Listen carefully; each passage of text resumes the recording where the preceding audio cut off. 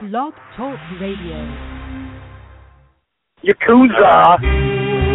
Yakuza! Yakuza Kick Radio! Yakuza Kick Radio! Yakuza Kick Radio! Yakuza Kick Radio! Yakuza Kick Radio! Yakuza Kick Radio! The Yakuza Kick Radio! This is the Bulldozer Matt Tremont, and if there's one place to listen to on the internet every Thursday, 9 p.m., Yakuza Kick Radio. Tremont says so. Who wants some? God help us, Jesus! God and baby, Jesus help us! Ladies and gentlemen of fucking America, this is Danny Havoc, and you have been listening to, or possibly are intending to listen to, the Yakuza Kick fucking radio. Fucking, yeah! Yakuza Kick Radio. Hell fucking yeah! My name is Justice Payne, and you are listening to Yakuza Kick Radio. You're coming to come on Thursday night in California. This is a brotherhood, and we all stick together. Like my nuts. I ain't scared of you motherfuckers. Yakuza Kick Radio, the best in internet wrestling radio, period, bar none, just like Adam Cole. Everybody's a cunt but me in the world. I don't know what it is. But you go to the back, and you tell your boss that there's a new Yakuza in town. And it's Yakuza Kick Radio, and we're taking over. Yakuza Kick Radio has risen from the ashes of bad internet radio and become the premier place for any independent professional wrestler to stop and record their voice. That shit is bananas, big bananas. Well, this is Mr. Insanity Toby Klein, and if you're not listening to Yakuza Kick Radio, then you're weird. Oh, I don't like the cut of your jib, fella. This is Greg Excellent, Bearded Dragon of the Northeast. You're listening to Yakuza Kick Radio. If you're not, probably watching porn and you have this muted. You should be listening to it. Jason Mann. Where are Biggie and Tupac? Yakuza Kick Radio. Give a nigga rope on that cowboy, guys. All you have to do is listen to Yakuza Kick Radio, but you didn't. Now look at that guy, you homie. Fuck that. Black D, out. This bullshit, man. Motherfucker. Fuck you. Fuck you and fuck you. Who's next? And now, ladies and gentlemen, for the introduction. Hosted by J. Cat Morris. You are now listening to Yakuza Kick Radio.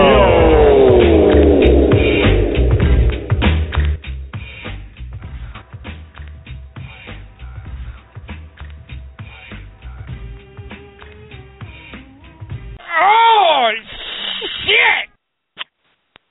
It is Wednesday, March 11, 2015. I had to read the bottom corner of the screen because I had no idea what date it was. Welcome to Yakuza Kick Radio. I'm your host, J. Cat Morris. Got a bunch of stuff to talk about, get into all sorts of different things. Before that, I have on the line the Ego, Robert Anthony. Yo, What's going on, man? How's it going? I'm doing well. I'm at the Walmart getting chips and broccoli and cheddar soup for the pregnant wife that I have at home. So she wants to eat broccoli and cheddar soup with chips. Pringles, to be exact. Yeah, so well, that's my congrats life. on that, man. Thank you. So, I've been wanting to have you back on for a little while now. A lot going on. And, one of the big topics that's floating around the internet and everything is the Bill DeMott situation. And I know, you had worked there and, you trained under him and everything else. And he's kind of getting thrown under the bus right now. And I know you have a different opinion on the situation. Yeah, it seems that, I'm the only one that's really defending Bill. And I don't know, because when you contacted me about it, you were kind of spot on about basically I'm the only one that has good stuff to say about him. Right. So it's just getting on my nerves, man. What was your experience, like actually training with him and everything? Well, when I first, when I first was coming up in professional wrestling, my trainer, he was super old school, and the whole thing about wrestling was basically just shut your mouth and learn from those who are around you. And if you mess up, then you're gonna pay the consequences for it. And it's kind of like one of those tough love type of deals. So me and Bill matched very, very well. And when I was doing a lot of indies before CCW, I was not really getting anywhere, man, by, acting like that, being very respectful. I've been working for, I was probably working for about 6-7 years trying to get into ROH this whole time, and then, Gabe Sapolsky only booked his guys, the guys that he got along with, not the people that were trying their hardest. I was super respectful of Gabe, and that stuff was, it really wasn't working out for me. So when I met Bill, he kind of trained along that style, like me and him meshed well because I shut my mouth, and if I screwed up, I had to take whatever I had to take from him. Now, I'm not saying that everything he did from what I was reading was 100%, like he should have went through it a different way. Like, I read some stuff about him hitting people who were hurt and things like that, but that stuff's kind of uncalled for. But, man, if you can't if you can't take being called a name, then you're in the wrong business, Like, I don't know Kevin Matthews, and I don't know the other guy. Who's the guy that wrote the letter, the recent one? He was in NXT. I'm not sure. I know Joey Ryan has had a lot to say about Bill DeMott, too. Yeah. But I'm not. Yeah. Well, like these two, well, I'll get on Joey Ryan in a second because I was recently in the locker room with him not too long ago, but we really didn't talk because he was doing his thing and I was doing my thing. But Kevin Matthews and this other NXT guy, who I personally don't know either of them, all they did was cry about, oh, I didn't get my shot because of Bill. No, man, you didn't get your shot because you sucked. And I'm the first one to take blame for why I didn't get my shot. You know what I mean? I was there too young, and if I was there now, knowing what I know now, things would have been a lot different. I was way too mindset of, I'm here to have fun. I didn't look at it as a business when I should have looked at it as a business. And Kevin and this other guy are just like blaming everything on Bill. Okay, so basically what those guys are saying is they didn't make it because Bill's training was too hard. To me, that's bullshit. And I totally just don't agree with that. And then they get fired, and it's just sour grapes. They're just bitching because they need something to bitch about. Joey Ryan was never signed. So why does he have anything to say about this? He had a tryout, and I saw that they said he had too much experience, and they didn't want him. And then he started going off on that, and which is I believe that you maybe should be pissed off on that because he does good work and he's got a good character, and he's not a horrible wrestler. So when you get a response like that, your obvious thing is to get pissed off. But then, what does he have to do with the DeMott training thing? He has nothing to do with it. So, I don't know, all these people seem that they're talking shit, but they don't know firsthand. The time I was with Bill, everything that they're saying never happened when I was with him. Sure, he was hard, and sure, he had punishments for things that you would do, but to me, that's wrestling training. You know what I'm saying? No one ever got hurt when I was there, and if they did get hurt, it wasn't when I was being signed. People, obviously, a couple guys hurt their knees and stuff like that, but that was through wrestling. You know what I'm saying? I never seen Bill do something that would hurt someone. We trained hard, man. We did a lot of blow-up drills. We're running, jumping over people, doing all this kind of stuff, and he was a cool guy, Right. Now, there's been, obviously a big emphasis on the physical aspect of wrestling schools and, the grueling amount of, training that you have to go into to condition yourself for the ring. That stuff's understandable, but what's not talked about a lot is what responsibility, especially in the WWE training, do they have to mentally prepare these guys for the ups and downs of the road and just the continuing grueling schedule? I mean, is there a certain responsibility from Bill DeMott to mentally toughen these guys as well? That's what I personally think that as well, because when I was there at that time, the locker room on the main roster was 100% different. You had JBL, you had Chris Benoit, you had Eddie Guerrero, and you had all these guys an Undertaker full-time, you had all these guys that demanded respect. Kurt Angle was there, too, when I was signed. And you had guys from my from Deep South, from when I first got up there, getting like hazed and basically like Japan Young Boy stuff. You know what I mean? And they couldn't handle it. This one guy, his last name was Palmer. I forgot his first name. He quit. You know what I mean? He quit wrestling because he couldn't handle the stuff from the main locker room. Right. You know the guy that's in the Ascension, the taller one? I don't know their name. Not the shorter one, the taller one. He was signed right when I got signed. Okay? He quit right before, I'm going to say like 4 months after I got released. He was getting called up to the main roster, and Vince thought he looked like a rat, right? And he wanted him to do this rat gimmick. And he was dating a girl. She was on the Indies for a while in Shimmer. Her name was Chrissy Vane. He was dating her. They're married now. And she was getting called up as well. Well, some of the boys wanted to fuck her. And he was getting real pissed off about it. He's like, and he knew he was going to lose his girl to the main roster. So what he said was, you're going to quit and I'm going to quit. And that's going to be it. We're going to quit. And she was like, okay, fine, I'm going to quit. So Johnny Ace calls him up, and Steve Kern's telling us all this stuff the next day on what happened. Johnny Ace calls him up and said, hey, listen, I'm sending you your travel. You're going to come to blah, blah, blah town. And he goes, I'm quitting, and so is Chrissy. And Johnny Ace is like, I don't think you know what you think. I don't think you know what you're doing here. He's like, you're not going to quit. You're going to come to the TV. Vince has an idea for you. You guys are going to do this. You're going to be on the main roster. And he's like, no, I quit. So Johnny Ace tells him, all right, man, I'm going to give you 24 hours to think about this. I'm going to call you tomorrow and give you your travel information. And if you quit, then you're fucking done. So he calls him next day, and he's like, fuck you, John, I quit. And he quit just out of nowhere because he couldn't fucking handle it. How he got his job back, I have no fucking clue. So Bill is mentally training you, right, at that time, right, to deal with the bullshit that you're going to deal with.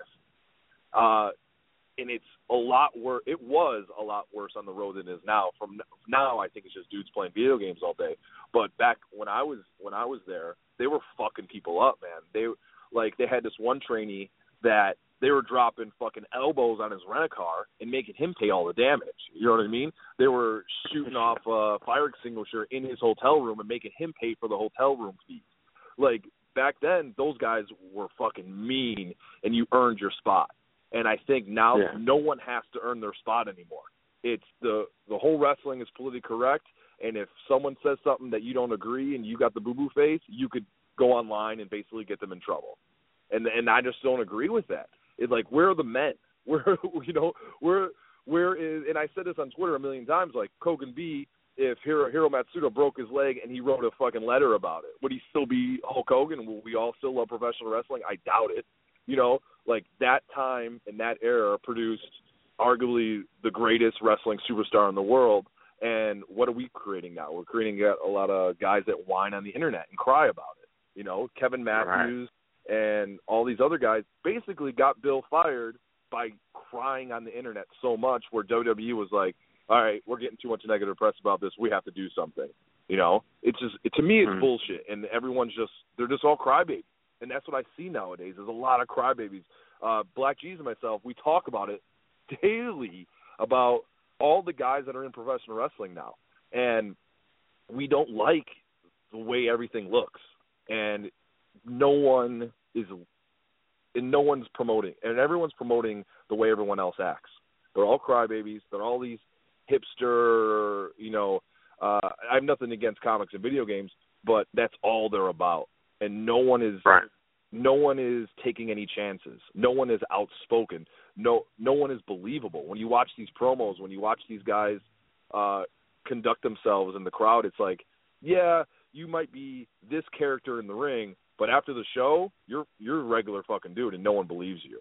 But Black G's, he's a dick before he goes out in the ring afterwards, and when you go home, you're like, I hate him, because that's who he is. And if you really knew him, you know, you might have a different opinion. But he's playing a character from the moment he shows up to the moment he leaves, and that's what is lost today. And everyone is just too soft. And I just can't handle it, man. When Bill resigned over this, I went ballistic. I said, I cannot believe this is happening right now, because the internet people are winning. The internet people are basically telling everyone how to act, and if you don't act that way, we have a bunch of other internet guys that are going to be online crying about it. And I just can't stand it anymore, dude. It's insane. Now, do you think, because, over the years, the indies have gotten bigger and bigger, and it kind of allows guys to be superstars before they're superstars, if you know what I mean? And do you think that's facilitated a lot of, what these attitudes are? What do you mean? Well, I mean, if a guy makes it big in his mind on the indies before he even shows up to the WWE training, does that change a guy's mentality? Instead of being humble, like people might be back then because there wasn't really an indie, superstar, so to speak. Sure. Like, I'm trying to think because you know what it is? A lot of the guys now, I really don't know a lot of them personally anymore because I've been so out of that scene. But, like, let me think of someone who's just been signed. So, like, let's take, like, Finn Balor, right? Prince Yvette. Mm-hmm. I love him. I love his work. I love everything about him. And I think him going into that system with 100 guys signed, he should act better than everyone else. You know what I mean? Sure. There's certain people that need to be more humble, and there's certain people that obviously pay their dues that need to walk into that place and just fucking destroy it. Like Jason and I were talking the other day about the Briscoes, and we're like, we think the Briscoes might be getting signed, or they are signed. And when they walk into that building, everyone that is tattooed with a giant beard needs to think that they're going to get fired tomorrow because those guys paid their dues, and those guys are way better than anyone that they have tag team-wise and look-wise. And they should just straight up walk in and be like, this is ours, and we're going to take it from you. So certain guys need to have that attitude, and certain guys need to say, well, I was this, and there's someone here that's a lot better than me, so maybe I need to, revamp myself, and how do I get better than everyone else? It's kind of a double-edged sword. Mm-hmm.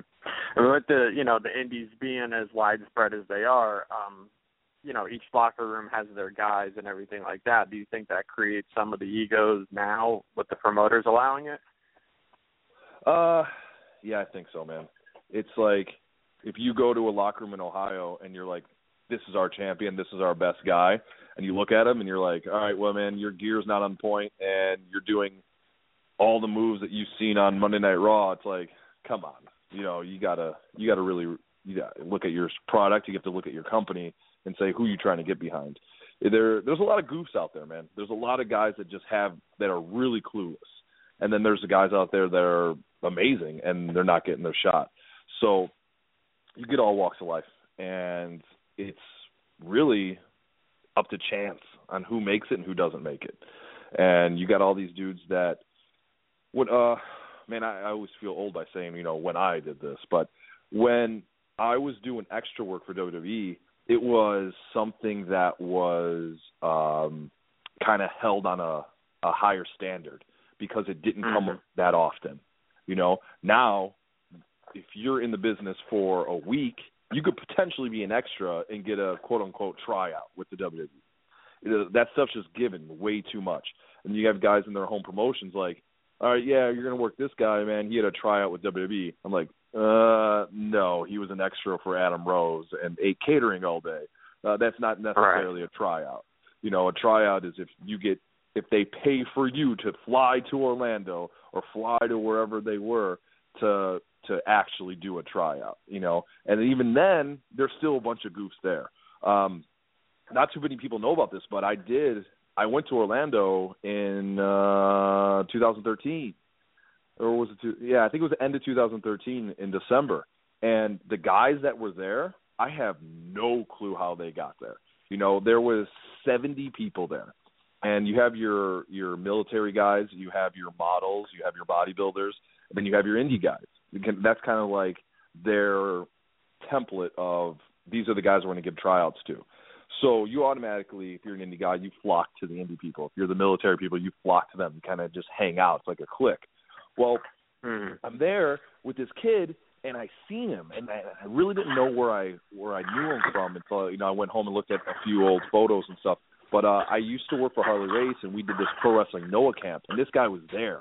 And he obviously turned himself into this gimmick called the Zombie Hunter. And he had the crappiest lucha mask ever. And he cuts this promo on how he's the Zombie Hunter. And I just looked around the room, and I was like, what is going on? And he's horrible in the ring. I go, how did you get here, for one? And do you really think with this $3 flea market mask and this crazy gimmick of a zombie hunter that they're going to sign you?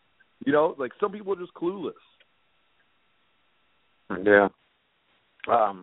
You know, now, I mean, this really helps the side of political correctness with DeMott more or less being forced to step down. Yeah. You know, how much of that is playing into, you know, the right talent getting up there, because everybody has to watch their step and say or don't say the right things. And yeah, man, you're definitely walking on eggshells. Like I said, there's some things that DeMott that I heard he did that I don't condone whatsoever. And there's other things I'm like, yeah, you're damn right he should have did this, because you need to pay your dues. But you know what it is, when I was down there and probably now, it's hard to find who has the right to go up and who doesn't. You know, like Chris Hero, he's a good wrestler, man. He's awesome. And when he got signed, he was in amazing shape, and everyone thought he was going to be the guy. He was going to make, you know, millions of dollars. He was going to be on top. And then when they fired him, like, he did not look like the same guy that they hired.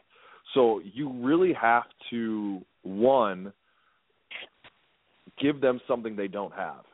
And they don't know what they want until they see it. You know, like, it's really up to you to get yourself up there. When you grow up in the 80s and loving wrestling, you think there's this box of gimmicks.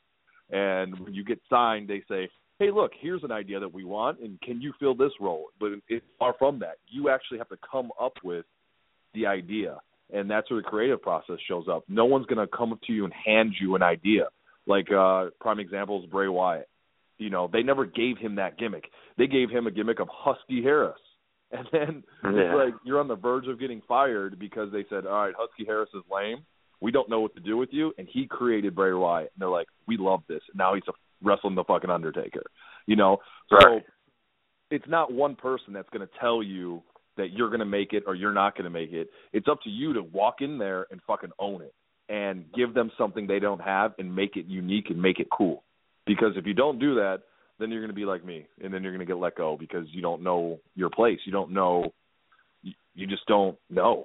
You know, if I knew what I knew now, man, I was a mask guy when I got hired, and they're like, no mask, and then I was all of a sudden lost. I had no clue what to do. I didn't know who I was, and it wasn't until you get fired and you get sent home and your dream gets fucking crushed, so you find out who you are. You know, you got to go through those experiences, and I never had those, and that's why I blame myself when these other guys are blaming other people. You know, you have to look inwards before you can start blaming the people on the outside.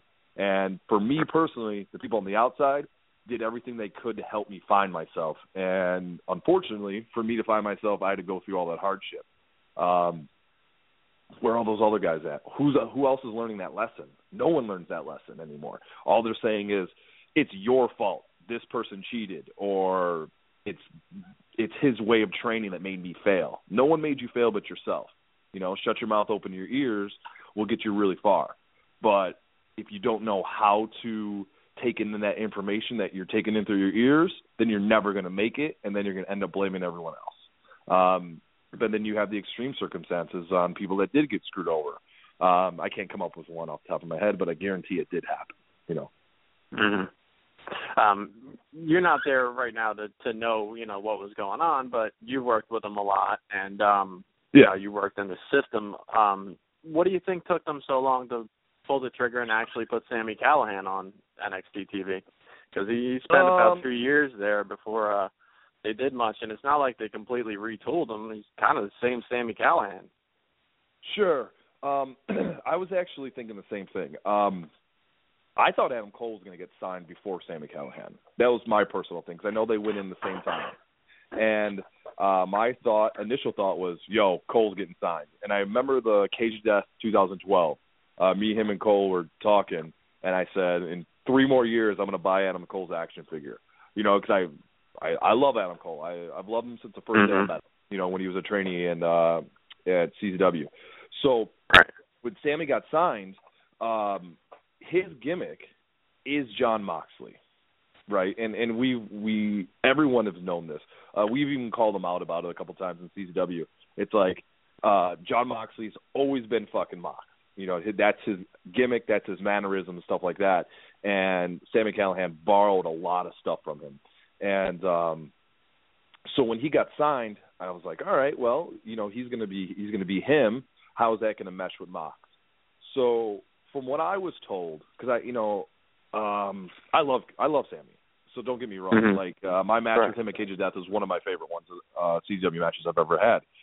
And when he got signed, I was like, man, you know, what's taking them so long to get him to get put up? And then I heard he came up with that computer hacker gimmick, and Triple H didn't understand it. And I heard that he had to cut some promos and do some vignettes for them to better understand it. And then someone told me he broke his leg. So I think that put him on the shelf for a long time. I don't know if that's true. So, somebody told me over there that he had his leg broke, and then they were just healing up. So I wonder if that hindered him from being on TV finally until now. I purposely watched his run-in, but did he have a match yet? I don't know if he had a match. Yeah. I steal Georgie Boy's Gannon from CZW. I steal his WWE Network. And he just blocked me from it. So I haven't been able to watch any more of his stuff. But the last thing I saw was he did his little run-in. But, yeah, I don't know why Sami Callihan waited so long. But then you have to think about the mindset. I think I was telling Black G's, because me and him talk pretty much almost every day, if not 3 times a week. We were talking about the Briscoes again, and I said that analogy of like everyone that's been there is going to just be butthurt that they're going to go straight to their NXT TV. And you think about Kevin Steen and Prince Devitt and Kenta. They just walk in, go straight to TV, automatic top guys. Kevin Steen wins the belt the first fucking night, you know, that of his first match or whatever. And you're going to have a lot of guys there that are going to be like, what the hell? You know, some guys are going to go straight to the top. Some guys are going to take a lot longer to get there because maybe they need something. Maybe they need something new.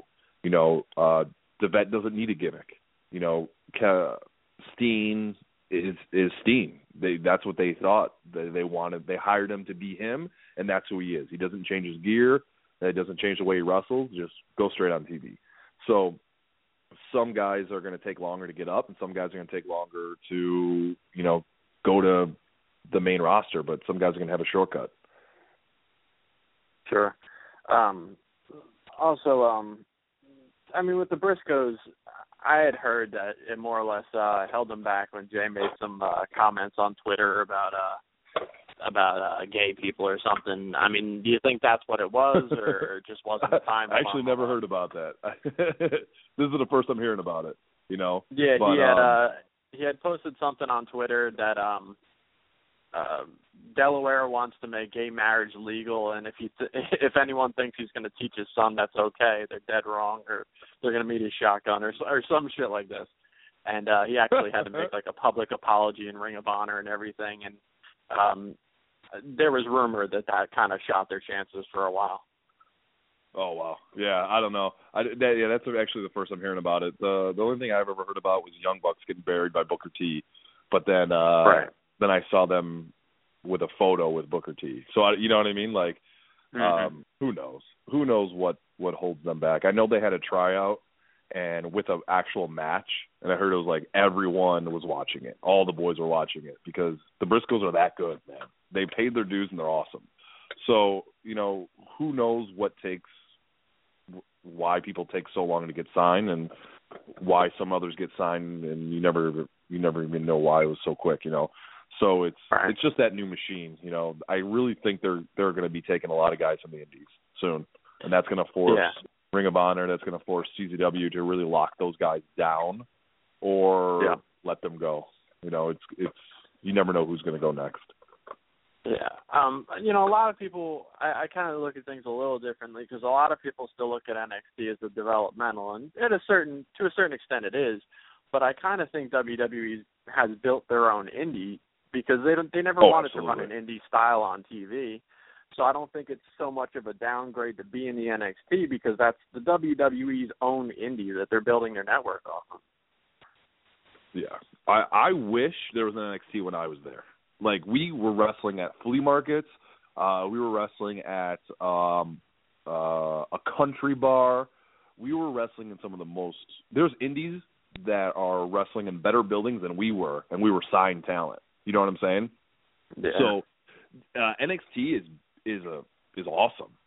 Like the setup, the exposure to go to the main roster.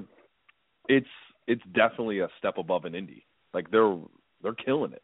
You know what I mean? Just the production values, the integration of the network. Like fans are going to see it. When I was let go, it was like, oh, WWE developmental ego, blah blah blah, and no one knew what that was. No one knew what developmental was. You always had to explain it like minor league baseball. That's basically what we were signed to. But now, like let's say a Generico gets fired tomorrow. Like he's basically a WWE talent and could go anywhere he wants in the world because of NXT, because of the network, because everyone knows who he is. Like all those guys are. All those guys are pretty much WWE superstars. Like I think Generico's getting his own action figure pretty soon. So it's like, it's not developmental, man. Like if you get it put on the NXT TV, you pretty much made it. And you could be asking like crazy WWE prices when you get let go if you were a top guy, So let's say the Vaudevillains, right? If they get let go tomorrow, I don't see them getting like huge paydays from the indies. I see them getting decent work and maybe do some House of Hardcore stuff if DJ wants to bring a couple of those guys in. But he's not going to pay them over like $200, maybe even less than that. But Steen, Generico, Prince Devet, any of those top guys get let go, man, they could go anywhere they want. TNA, Lucha Underground, like they're top indie names now, or top WWE names that are going to be top draws for a long time because they got merchandise. You can next T-shirt on WWEshop.com. So it's ridiculous, man. It's good for those guys, and it definitely is going to change the business. It's going to change the indies because now they're traveling. Next thing you know, they're going to run the arena. ECW, the WWE version of ECW did it, so why not NXT? It's going to happen. Yeah, and that's the thing. I think for the first time, this is WWE's first successful ability to run almost two separate companies under their heading, because they tried it with ECW, but the Big Show was there before you knew it, and then they tried it with SmackDown and Raw, and it's just not it.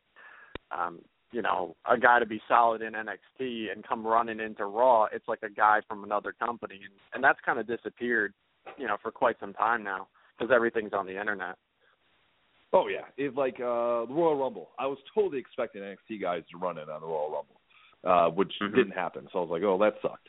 But if they did, it wouldn't be like who. Like when NXT was first starting, I think it was Bo Lee. What's his name? Bo Dallas?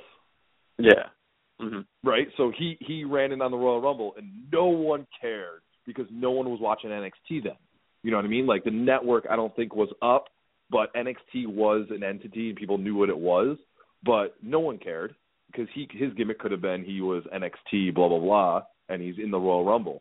If they did that again, I think it would have more merit. People would care about an NXT guy coming on TV. Like if Sami Callihan debuted – no, not Sami Callihan. Let's say Generico. If Generico debuted on Raw tomorrow, he would get a huge reaction because everyone knows who he is. Right. And as big as that Nexus angle was back then, if they did the Nexus angle now instead of then and had the names like Generico and Pac and those guys show up on Raw to take over, imagine how much bigger it would be. It would be way better. It'd just be like it would be the WCW invasion, but a little bit cooler. Like the one with NWO, not the one with the scrubs.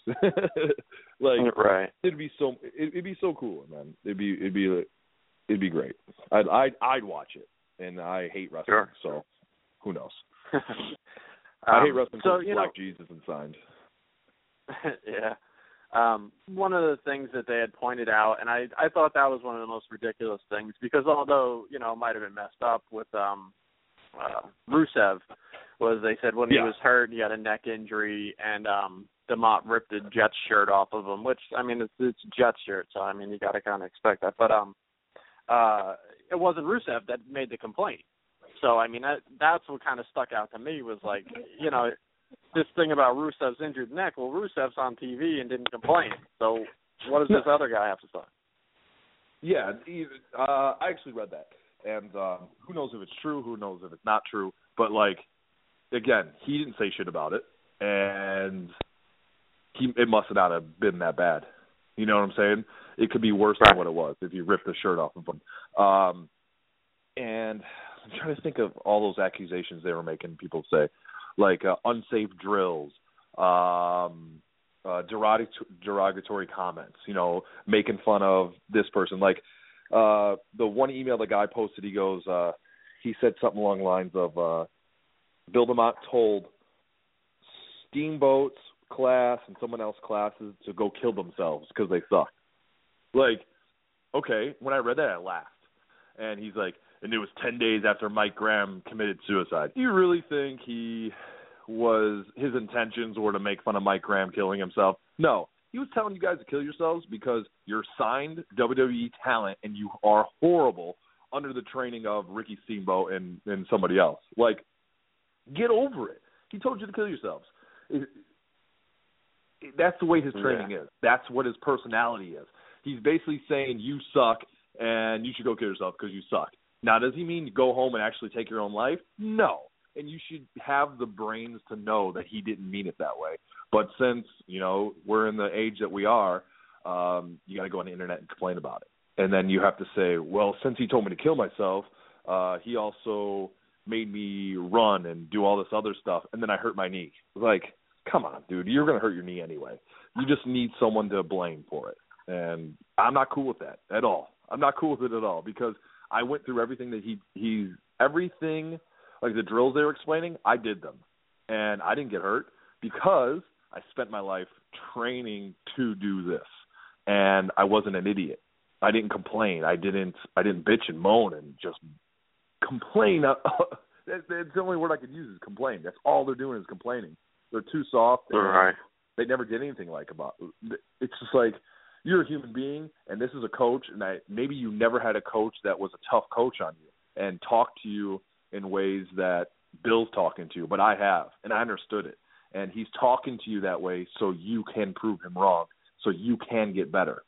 Everyone has their own coaching style. That happens to be his, and if you can't adapt to that coaching style or that doesn't work for you, then I don't know what to tell you because WWE is giving him money, and they believe in what he's doing.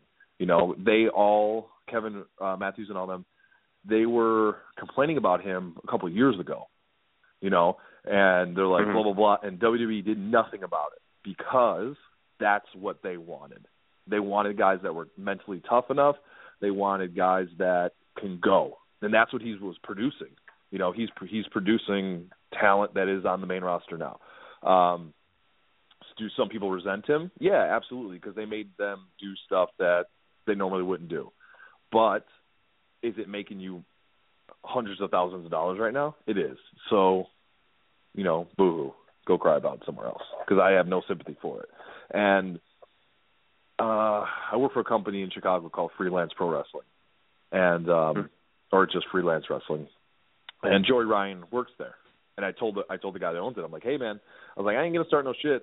I go, but I'm very boisterous about, I'm pro Bill DeMott. I'm pro, the way he trains. And if Joey Ryan has something to say about it, I'm not going to back down from it, but I'm not going to start shit out of the blue. But when people talk about something that they know nothing about, it pisses me off so much. And that's half of what this is going on, is people just talking about shit they don't know anything about. And, I don't know. It just gets on my nerves, man. It just gets I get real agitated when people start talking shit. It's like, dude, this is wrestling, and he's got an old school approach to it. And if you can't adapt to that, then maybe you don't belong here because no one's going to hold your hand. somebody told me a good thing. They're like, they're talking about kids, and they were talking about kids learning how to win and lose and how to fail. And they said something along the lines of the first time a kid gets his bubble burst shouldn't be when he gets rejected from college. So that means is that colleges accept you or they don't accept you, right? And that's the time parents, teachers, coaches have nothing, they have no control over that. If your kid is not good enough, they're not getting into that college, right? That shouldn't be the first time that they experience defeat. They should grow up knowing that, hey, if you're really good at something, there is going to be someone that is better than you. And then you have to, work harder to get at that. And that's what coaches do. And if you never had a coach that taught you that, then you're just going to complain about it all day long. That's the way I look at it. And there's a lot of, they've more or less made it a huge part of, raising kids where there's the participation trophies where everybody gets a trophy, win or lose. They stop keeping score on games. And, I don't know why they would push themselves to work harder at anything if everybody wins. Yeah, and I honestly believe that's the culture that a lot of these guys have grown up with, is that you're told you're the best and no one is better than you. And if you did fail, then the other person cheated. Or if you did fail, it's this person's fault. You have to take blame for your own stuff. And if you don't agree with someone's opinion, if you don't agree with someone's teaching style, if you don't agree with someone's coaching, then you have every right to be mad at that person for you not succeeding. And that's the way I look at it. Because, I'll take it from another standpoint. I'm a huge CM Punk supporter. I've known the guy since I was 16 years old. I'm one of the few guys on the indies that have matches with him, more than one. And when I listen to him complain why he left WWE, to me, it's all about money.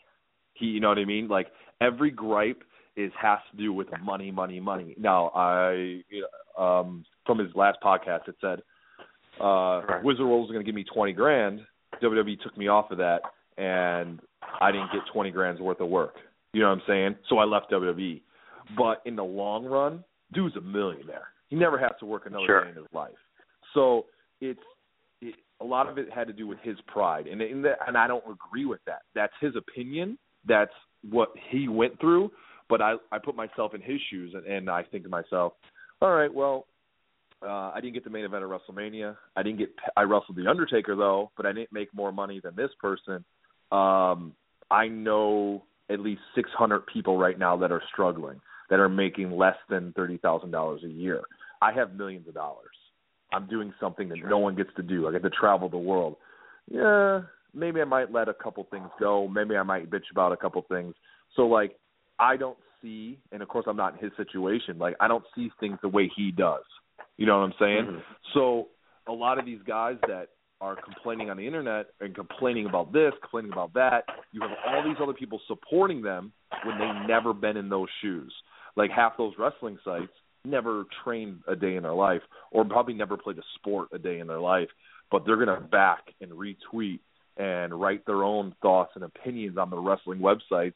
And that's basically what got him to step down, is that all these people just latched on, I like Kevin Matthews, and I like this guy, and I like this guy, so I'm going to support them because I don't believe this is right.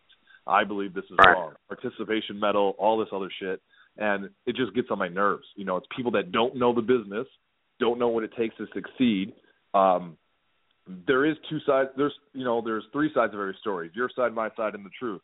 And I personally seen Bill train, and I personally been there while he trained others. I've watched him do the tryout camps in Georgia, and half the stuff is true, half the stuff is fake. You know what I mean? It's false. If he did hit someone while they were hurt, blah blah blah, obviously I'm against that. Show me the proof, because when I was with him for almost 2 years while he was hired, I'd never seen anyone get hurt. I've seen a lot of guys work their ass off, get blown up. If you did something wrong, you're running around the building a couple times, or you're running down 10 blocks, running down back, but that's coaching. If you're going to bitch about it, then go do something else, man. If I was a professional wrestling trainer, I would train that way. You know, I tell you when you sucked. I'm one of the few guys in this business that when I ask advice about my matches to people I respect, the first thing I say is, what did you hate?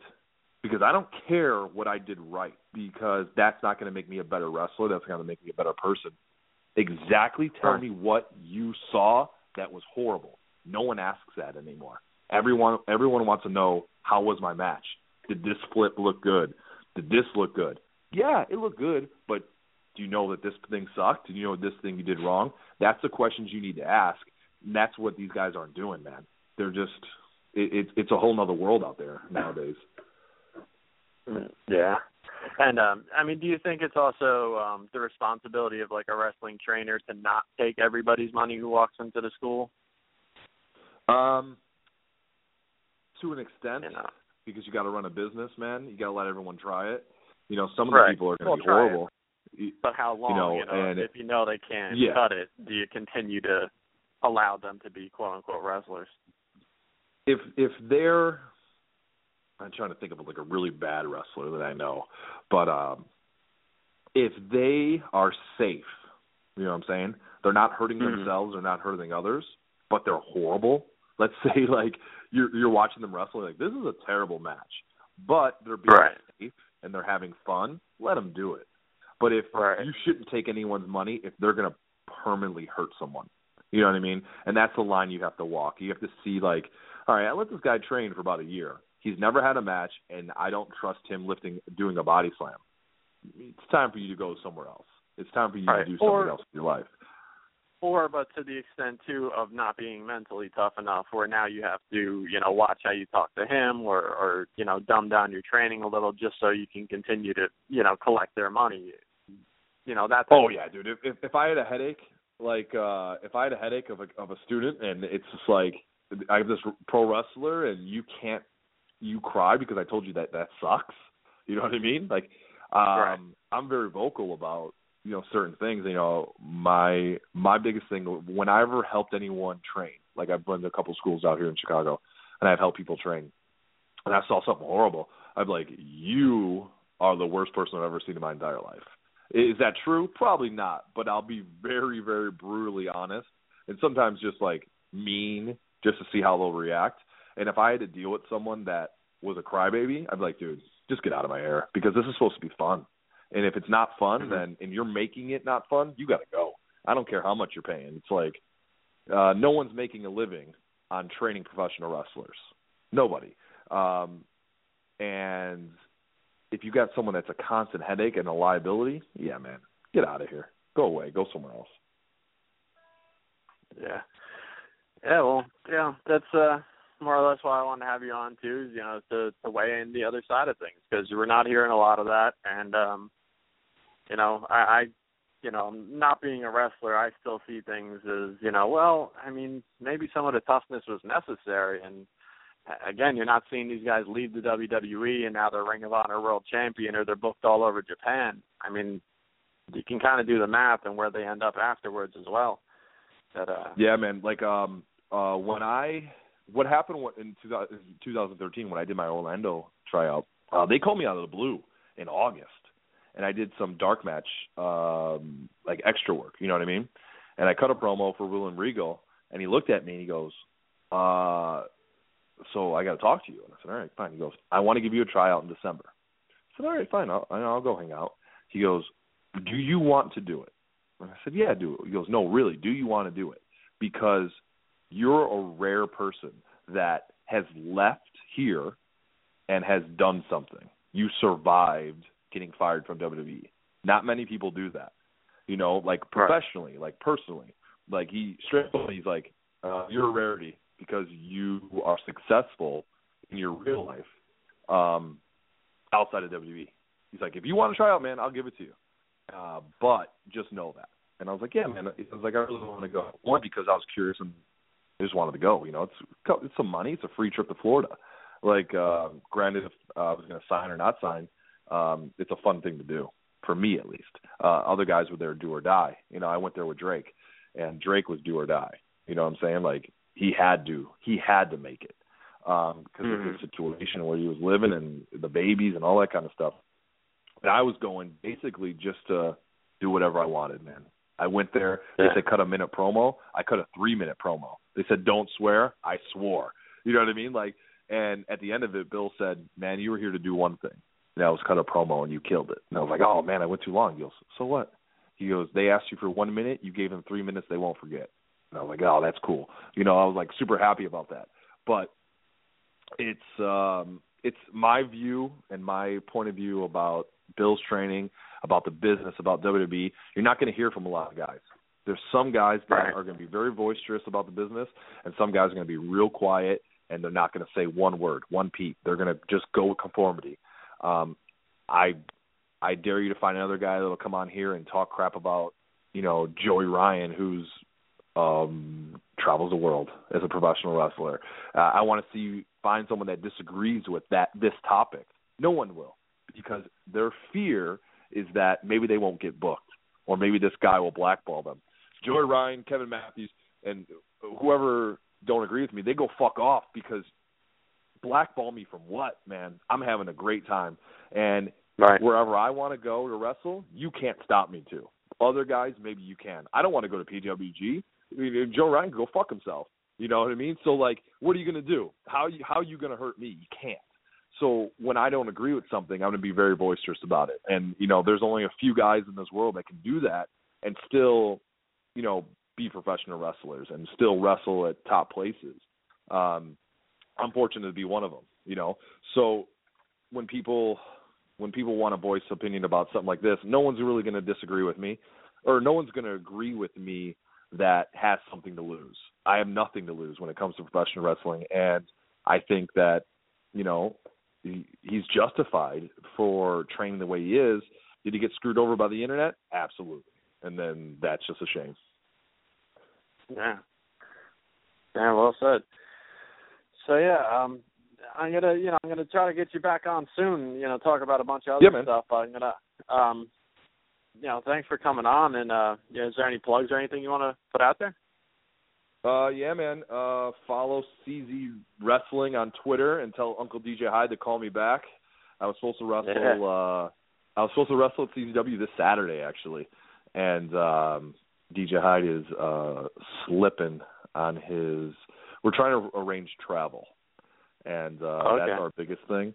So just follow czwrestling.com and just call DJ a big jerk. If you could blow up his Twitters and his Facebooks, that'd be just, you know, just wreak havoc on him. Hey, the internet got Bill DeMott fired. Bill DeMott fired. I think the internet could bug DJ Hyde for about a week. So let's see if that could happen. All right. But other than that, man, you have a good night. Thanks for having me on.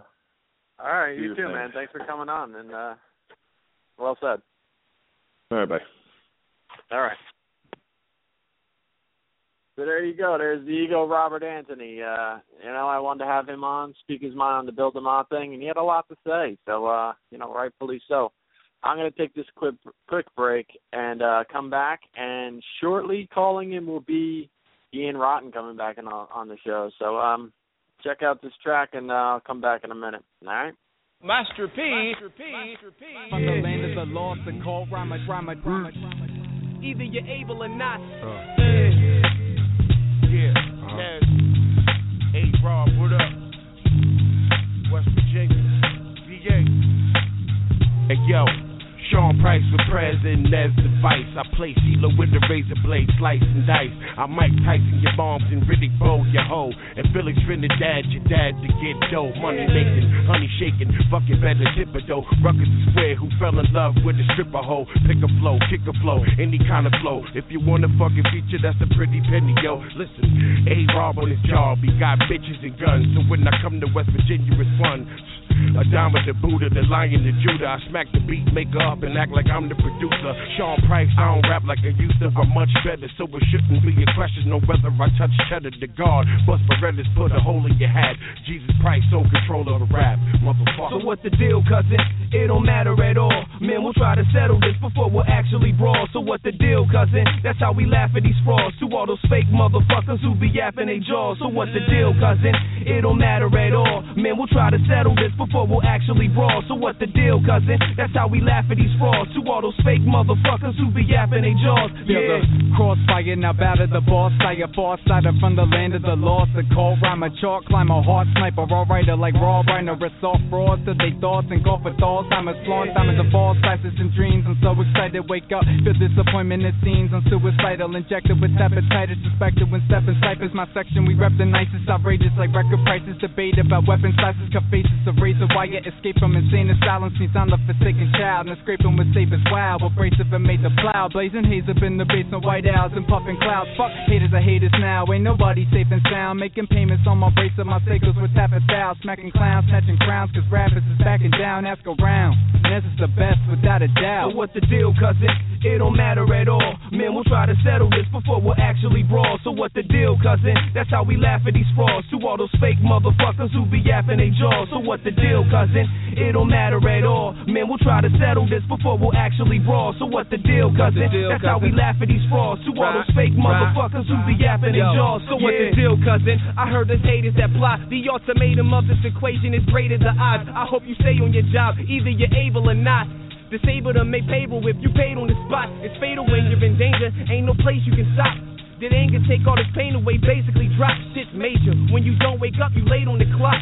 Send angels from every angle with halos on top. I'm not afraid to put God before me, I say this a lot. Truth is the only way to reveal if you facing the cops. No chained up and locked, you trapped in now, you waiting for help. Cause ain't nobody gonna help you if you think for yourself. Relate what I dealt through family and trials and tribulation. For a while I've been embracing more than now than when it changes. Born a child in infant ages, going through these different stages. Nowadays I get impatient, found a way to diss and flagrant. All right, I'm back. So, yeah, like I said, in a few minutes, going to have Ian Rotten calling in. So, big show tonight. I figure I'd line up a few guests and, get it popping. A couple things going on. First off, attending CZW this weekend, so that should be an adventure. Get into the card in a little bit. The other thing I wanted to, bring up, and it'll tie into Ian calling in, is I am going to be attending my first ever King of the Death match. I've seen many of them. Maybe I haven't seen all of them, but probably pretty damn close to all of them on both VHS and DVD. Before there was DVDs, there was King of the Death match. They've been around a long time, and they've been doing it big, been doing deathmatch tournaments in the U.S. longer than anybody. So, I'm pretty excited to actually be able to go out there and attend my first one. The lineup is huge. They just keep adding names to it, too. And, 2-day tournament as always. And I'm going to be taking a trip out with my buddy Jeremy, who's piloting the ship on out to King of the Death match, and the one and only legendary Whackpacker Hogan making the trek with us. So this trip is going to be a phenomenal journey. A lot of fun. I really can't wait. That's going to be where is it? Kentucky, Indiana? I don't know. I'm horrible at this type of thing. Let me see. I just lost my page here. Later on, I'm going to go over the House of Hardcore show. I definitely have some things to say about that. Not a big fan, really. It's okay for the people who want that type of show. There's nothing wrong with it for that. And I'll go into detail about that a little bit later. IWA, they're running a ton of shows. They're running, I think they're running a show tomorrow night, Lethal Lottery. So, a lot of big things going on for IWA. And, like I said, King of the Death match, Nick Gage is booked for it. He's got more bookings than a lot of guys out, and he's still in prison. So, you figure that out. He's going to be back on the scene. It's really, really exciting to see him back out. And, they got him booked for King of the Death match already. I think they announced him for Tournament of Death like a year ago. So, there's that. there's going to be, obviously everyone trying to book him. JCW, I think it's Jersey Championship Wrestling or something along those lines. They have him in a tag tournament with Lucky as his tag partner, and they got him like the next month. They have him booked for that too. Let me see. I'm trying to pull up the IWA page. I should have had this page up already, but me with the preparation is always just top notch for me. But yeah, let me see. Lethal Lottery. This is this is going down tomorrow, and it's in Clarksville, Indiana. And in the Lethal Lottery is Jonathan Gresham, Mean Mitch Page, Ace Perry, John Wayne Murdoch, Reed Bentley, Zodiac, and more. We also have a world title match of Congo Kong versus Shane Mercer. So, a lot of stuff going on there. King of the Deathmatch lineup. But, it's more or less a who's who of death matches. So, let me see. It's hard to pull pages up while doing the show. This is why preparation is key, folks. Like I said, I'll be calling in any minute, so I really don't want to get too deep into anything. But tremendous amount of moves gone on in the NFL over the past week. I've had so many things to talk about that involve time, so I could just touch on this a little bit. Patrick Willis retiring, that was a shock to everybody as Niner fans and just overall as football fans. Big shock. What I can say is, it's his decision. He knows where he's at. If he feels like he's not up to par, and I think he has like a spiritual thing going on, so he wanted to go that direction with his life. But a lot of what he said, too, is he just didn't have that wow factor. He didn't feel it in him, he could play football, but he couldn't play at the level he wanted to play. So he decided to hang him up after 8 years. He's been, one of the best linebackers in the league. This guy, 8 years in the league, I think he's going to turn out in the Hall of Fame, when his number comes up. Pat Willis, he's such a leader, class act. He's just one of those guys. He's one of those, Ray Lewis caliber players, field general, defensive leader. And, you don't get a lot of him. You don't get a lot of guys like him. I do think we are the most fortunate we can possibly be having second-year player last year as a rookie, Chris Borland, came in and filled in Pat's spot when Pat was out. And you really can't ask more out of a guy who's filling in a role like Patrick Willis. He came into the game and led the team in tackles every week. That's, again, I don't know what more you can ask for. A guy like Pat Willis goes out of the game, your defense should tank, and they really didn't. We had a lot of problems on defense. The linebacker position wasn't one of those problems. Chris Borland's an absolute beast, and I think he's going to actually fill that spot really well.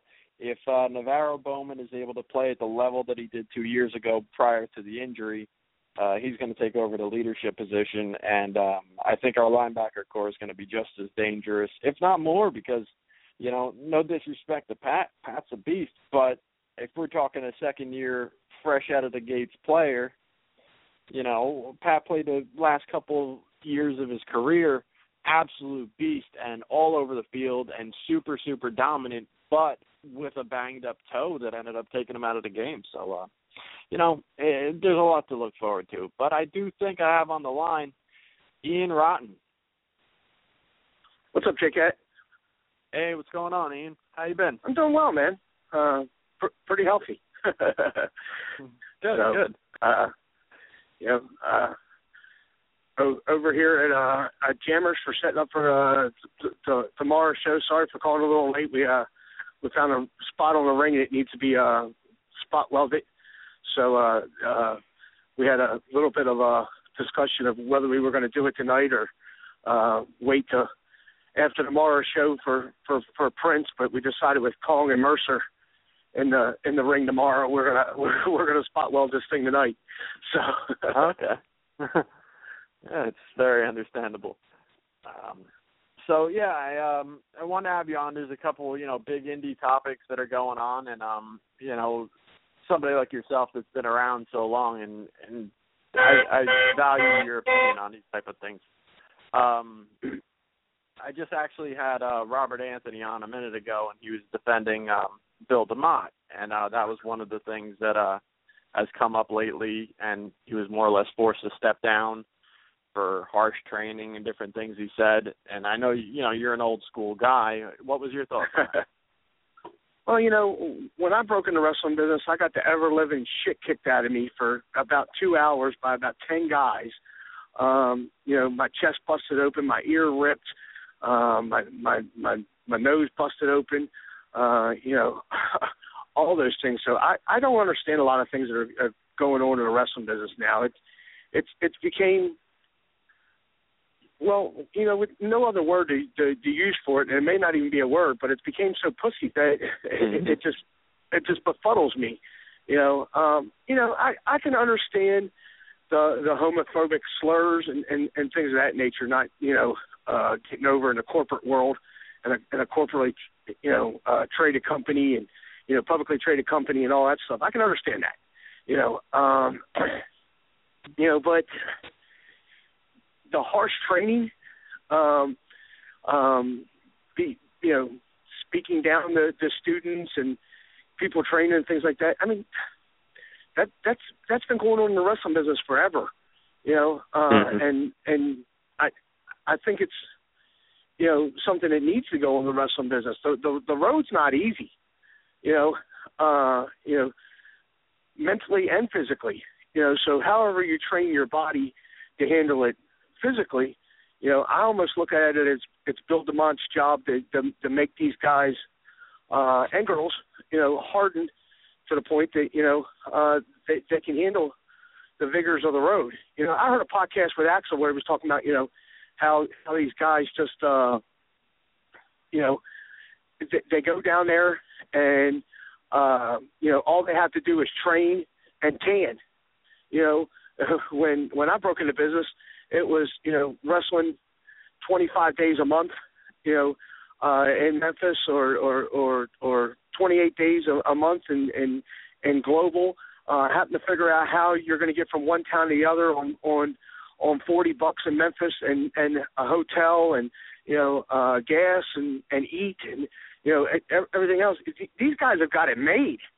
They absolutely got it made compared to, just 25 years ago, and probably to people like me who came 25 years before that, we had it made,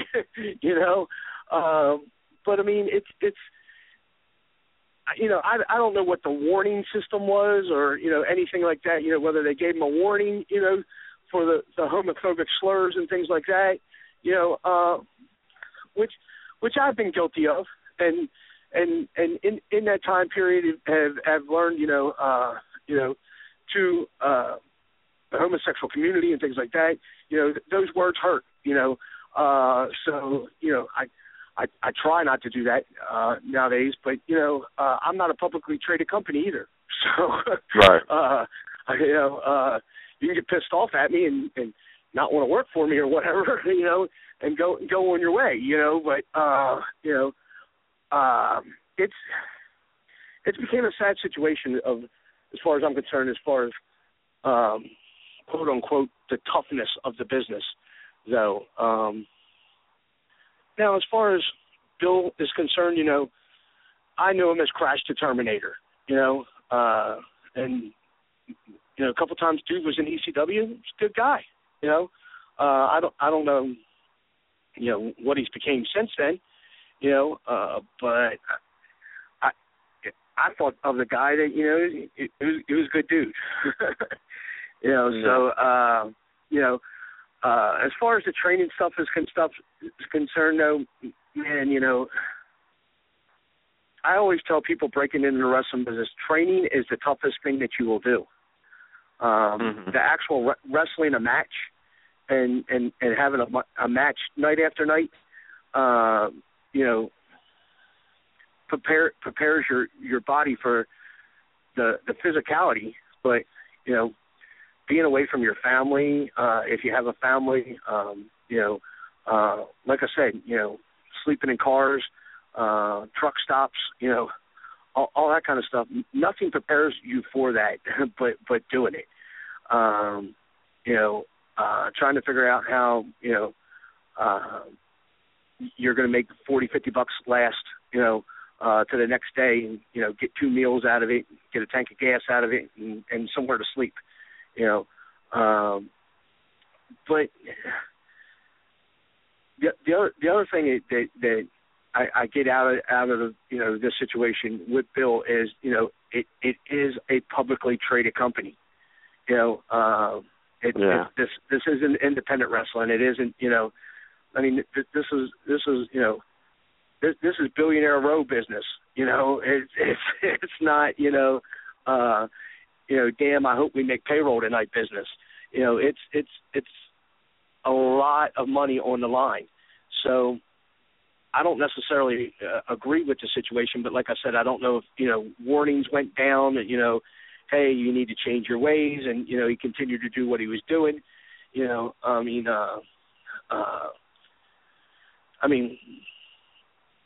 times how many chances did Michael Hayes get over the racist stuff? Right. Jim Cornette slapped one person and was fired. From what I understand, he's Bill's Triple H's boy. So that might have bought him some time. Mm-hmm. I don't know that. I don't work in that environment. But from a veteran standpoint, I would say a lot of these guys ought to count their blessings that they're even down there, and do what needs to be done to get out of there if they don't like it, and get themselves moved up. And if you can't do that, well then maybe you're in the wrong business. Right. One of the guys that for years has been burying Bill DeMott is Kevin Matthews. And do you think that's a case of, him just not making it where he thought he, belonged, or, well, it's becoming more public now, but. Yeah, certainly, you have a lot of guys that didn't, quote unquote, make it, that are now talking shit about the guy. I've ran professional wrestling shows for almost 19 years now. I'm going to have a disgruntled employee, or 2 or 10 or 20. You can't satisfy everybody. My way of doing things to a lot of people may not be the best way, to do things, but it's my way of doing things. And if you don't like it, you go on. If you don't like what's going on down there, you go on, or you get your ass, up to the main roster where you don't have to put up with that. Mhm. Yeah. Like you said, I think the mental toughness is something that's not emphasized enough, that you're going to have to deal with that going into wrestling. There's a lot of emphasis on the physical side, but I don't know that these guys know that the mental side is going to be a needed trait you need for the the road and the schedule. Well, and another thing is the sexual harassment of the divas. The divas are sent out there to sell sex. that's what they do. Or right. Otherwise they wouldn't be in the smallest little outfits that they possibly can get in. Their photo shoots wouldn't be, half naked. I think it's great that, girls like Nikki and Brie Bella have gotten better in the ring, but, let's face it, they were brought there because they were fucking hot. If WWE actually cared about women's wrestling, Sarah Del Rey would be wrestling on TV every week. Right, absolutely. We'd get to see Sarah Del Rey versus Paige, on Raw, or Nadia Neidhart, or we'd get to see so many really good matches. I can't think of a lot of those girls' Nexus names, you know, or NXT names, whatever the hell it's called down there. You know, that girl that worked for TNA, I think her name was Nikki Rocks or something along those lines. That worked Nikki a couple times. You know, if they cared about women's wrestling, you know that girl would be up there, and you know a few others. But you know they're selling sex first, and then the wrestling. You know, I mean, look how they push their personal lives on the Diva show. You know, right? They're not selling wrestling there. You know, they're selling these girls' lives. They're selling these, you know. I'll tell you a true life story. We went to Raw a couple weeks ago in Nashville. I think it was a couple weeks now. And when it was in Nashville, Seth had got us some tickets, and you know, so we're sitting in the production area of Raw.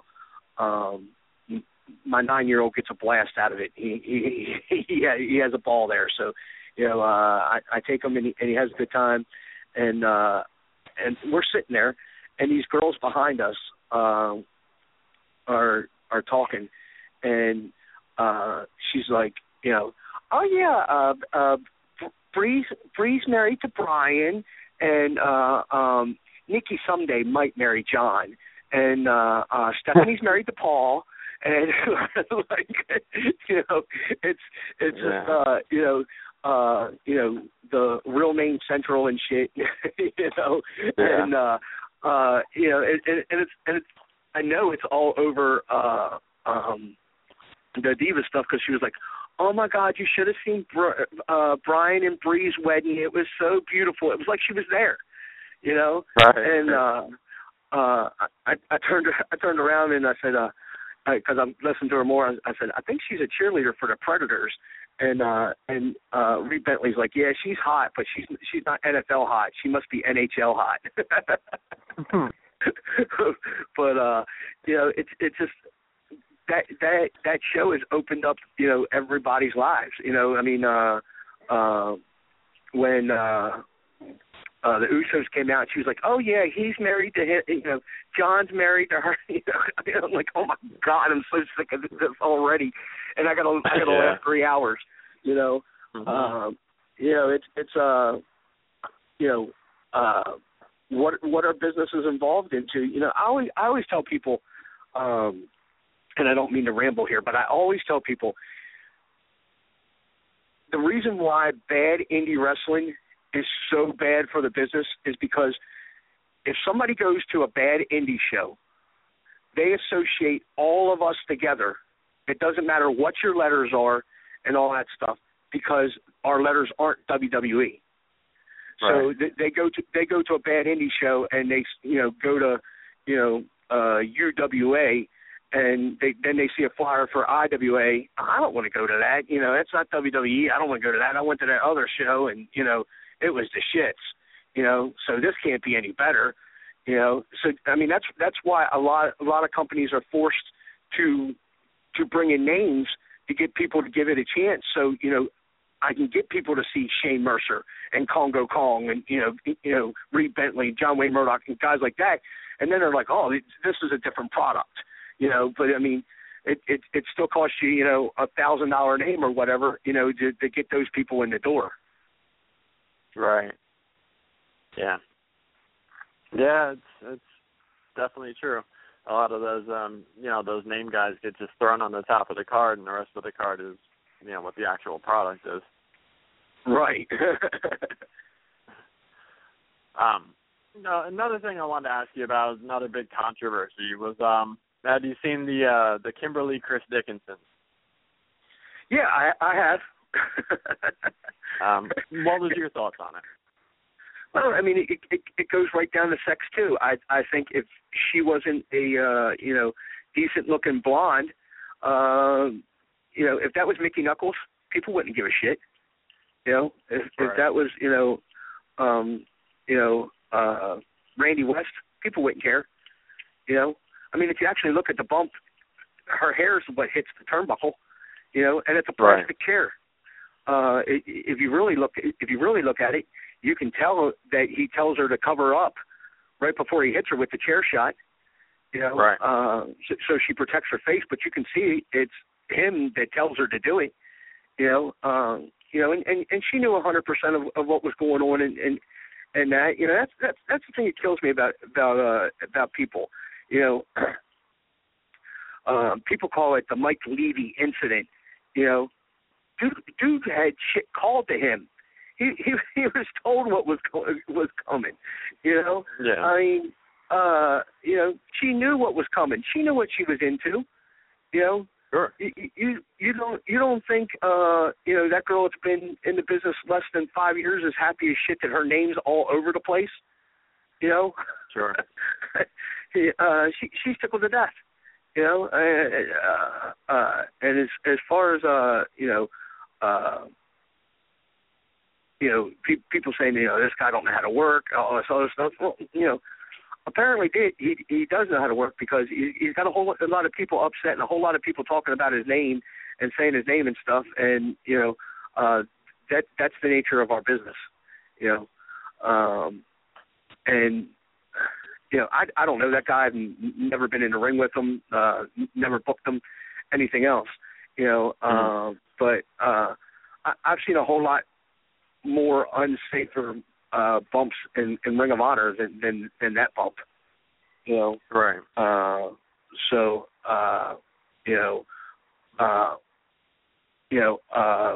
it's a girl, but she's a trained pro wrestler.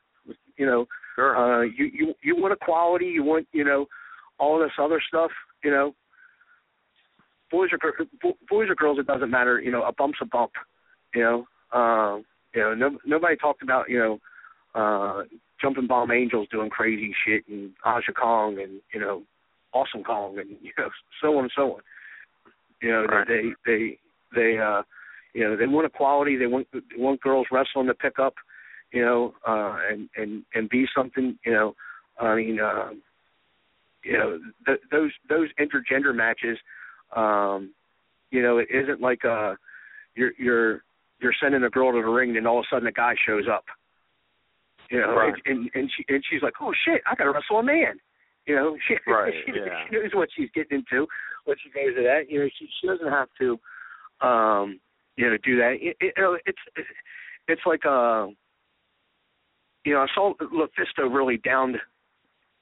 You know, and that was really confusing to me, because, you know, she's a girl that broke her hand on Necro's face.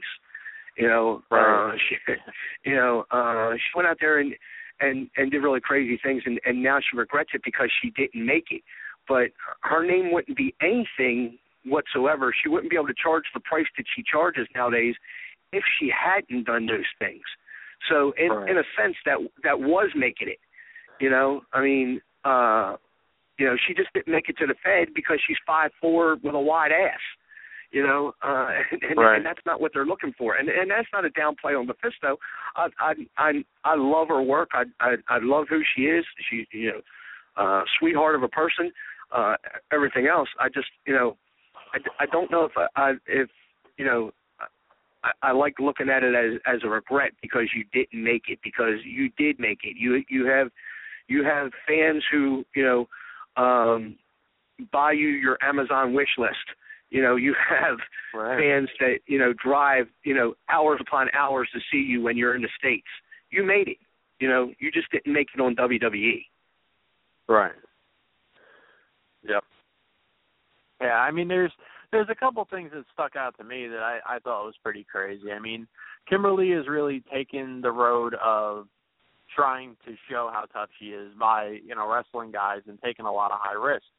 The week before that bump happened, she took a spot where she was hung up on the guardrail, and her boyfriend double stomped her off the top rope to the guardrail on the outside, bounced her head off the floor, left an egg on her head, and busted her nose open. So that actually put more damage physically on her, and you heard nothing about it because there just wasn't as much internet presence. But that was a week prior to that. So and that's her boyfriend. That's domestic violence. Yeah. So yeah, I mean, a lot of people man. I mean, I completely 100% agree with you on that. Yeah, and like you said, I mean, people are acting like she had no idea. Like, you know, she went to the, you know, head to the bathroom in the middle of the night, and he showed up in the living room, and this is what happened. I mean, this is all pretty scheduled. Right, and I mean, you know, the rep on this guy is he works pretty tight anyway, you know. Right. So you know, people, you know, giving them shit, you know, for working tight with a girl, you know, well, that's a crock, you know. Right. You know, if anything, that's kind of what she needs. You know, that's the kind of shit that, you know, is going to get her over. You know, I mean, it worked for LuFisto, it worked for Mickey Knuckles, it worked for Awesome Kong, and, you know, Amazing Kong, whatever the hell her damn name is nowadays, Karma. Mm-hmm. You know, right. You know, it's worked for a lot of those girls. You know, it's worked for Randy West. You know, when she comes out at IWA, you know, even though she's a heel, most of the crowd applauds her because they respect her. You know, you know, Devin Moore pushed that girl to me right out of school. You know, so you know, obviously she had a lot of toughness in her. You know, mm-hmm. right from the very beginning. You know, because Devin was like, "Oh, cuz you're gonna love this chick." You know, so I mean, right. Obviously, right from out of school, she was doing something right that she got the boys' attention. She got, you know, DJ, Devin, you know, all those guys' attention, knowing that you know, she was a tough chick. Now she's just trying to prove it to an audience. Mhm. Yeah. Yeah, absolutely. And Chris Dickinson, I mean, he is billed as a beast. I mean, he goes out there. I saw him Burning Hammer, Monster Mac. I mean, this guy is throwing big dudes around. In a little over a week, he's wrestling Loki. I mean, this guy is not meant to, you know, go into a ring with a girl and not there should be devastation. And they had her build up as more or less like an undefeated girl who's wrestling guys and beating all of them, and it led to Chris Dickinson. That's what they booked. Absolutely. I mean, I don't hold you know, Beyond Wrestling, Chris or Kimber Lee at fault. I hold an oversensitized world at fault for even making a big deal out of this. You know? Right. Do you think that you know, like LuFisto's statement and everything else, because I mean that it doesn't really speak towards the female sides of things. That more or less speaks on a grander scale, just as far as death matches and high spots and those type of things. More or less saying it's not worth it. You know, I mean, I guess if at the end of it, if your bank account and your you know, possessions are what determines whether you've done something in the wrestling business, or if it's worth it in the wrestling business, then, you know, maybe it isn't worth it to her, you know. But, you know, if what you accomplish, what you've left people with, the memories you've left people with, is what determines whether you're accomplishing anything, you know, then I think she has to look at a different view. You know, I mean, everybody's goal when they get in this business, at least a large amount of it, is to get to WrestleMania. You know, and you know, so is everybody a failure if they don't work Mania? You know, I mean. When Matt Sydal was being, you know, looked at by both TNA and WWE, you know, he asked me my opinion on it, and I told him, I said, you know, Matt, everybody gets in this business to go to WrestleMania. TNA don't have WrestleMania. You know, right. that should be an open and shut case. And you know,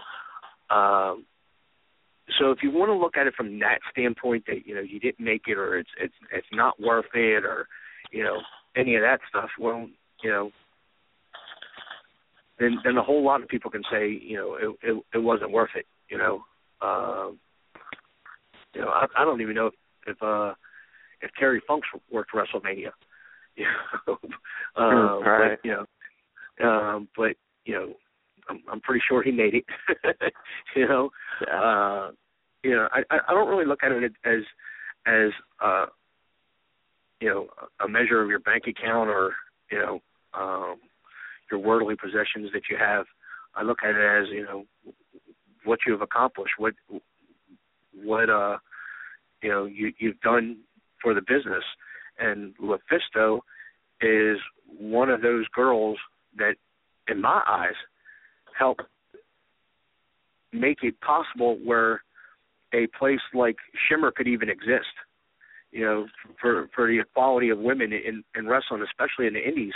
I think LuFisto is one of the forerunners of that being able to be done. So, I mean, I just think she has to a different way as far as what she's accomplished, because she has a whole lot of people's respect that I don't think she thinks she has. Right. And I think for a like I said, a 5'4", if she's even that tall, I might be giving her a couple inches. Big butt, little short girl from Canada. I think she's done some pretty righteous things for the wrestling business, and especially female wrestling in the wrestling business. Right. Do you think this is going to hurt the intergender matches on the indies, where now all eyes are on this subject? Or do you think, people are just going to keep doing what they want to do? Or not if you really give a shit about what you're doing. I hope Beyond continues to do what they do, and continues to support to their fan base. Tomorrow night, here at Jammers, we have the Lethal Lottery, and we got females booked on the card. And if it comes out, it could come out, Randy West versus, John Wayne Murdoch, or several other people. It's not going to stop what we do. And I know that.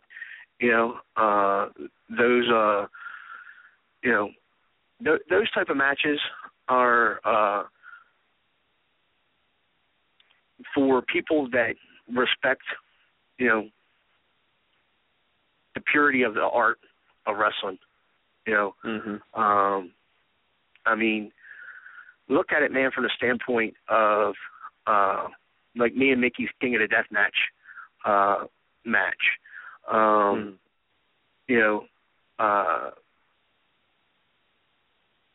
From the time like that match happened, and considering the fact that I took her bookings,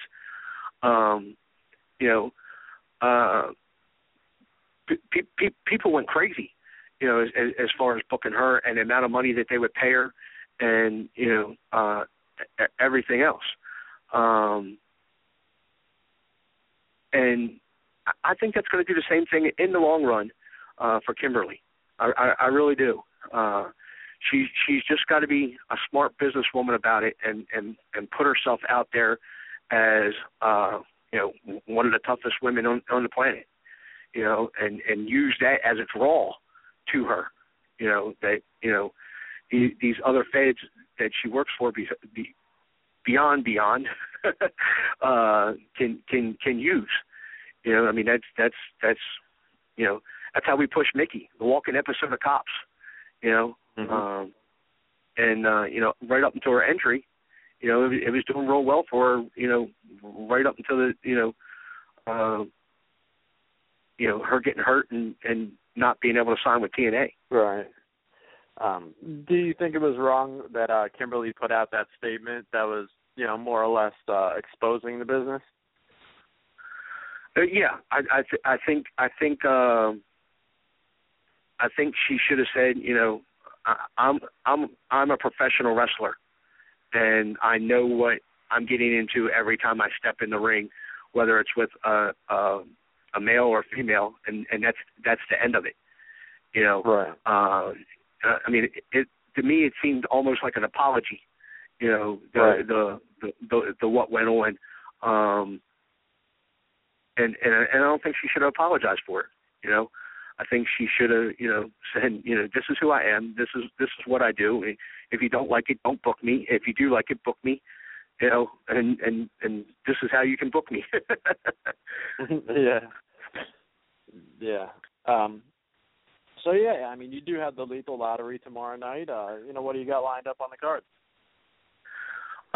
We got Jonathan Grisham on the card, John Wayne Murdoch, a bunch of guys named John. No, Reed Bentley, our American Viking, a whole slew of people. Randy West, Thunder Kitty.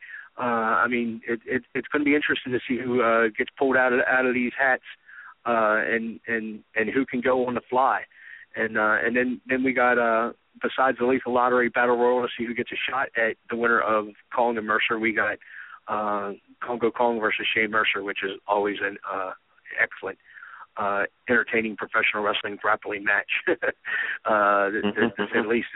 And then Sunday we have the Prince of the Death matches with getting an automatic buy into automatic not buy, but an automatic bid into the King of the Death matches, which happens June 26th and 27th. Right. Which we're bringing back some old school favorites into the deathmatch world, and Sexy Eddie and Green Phantom, and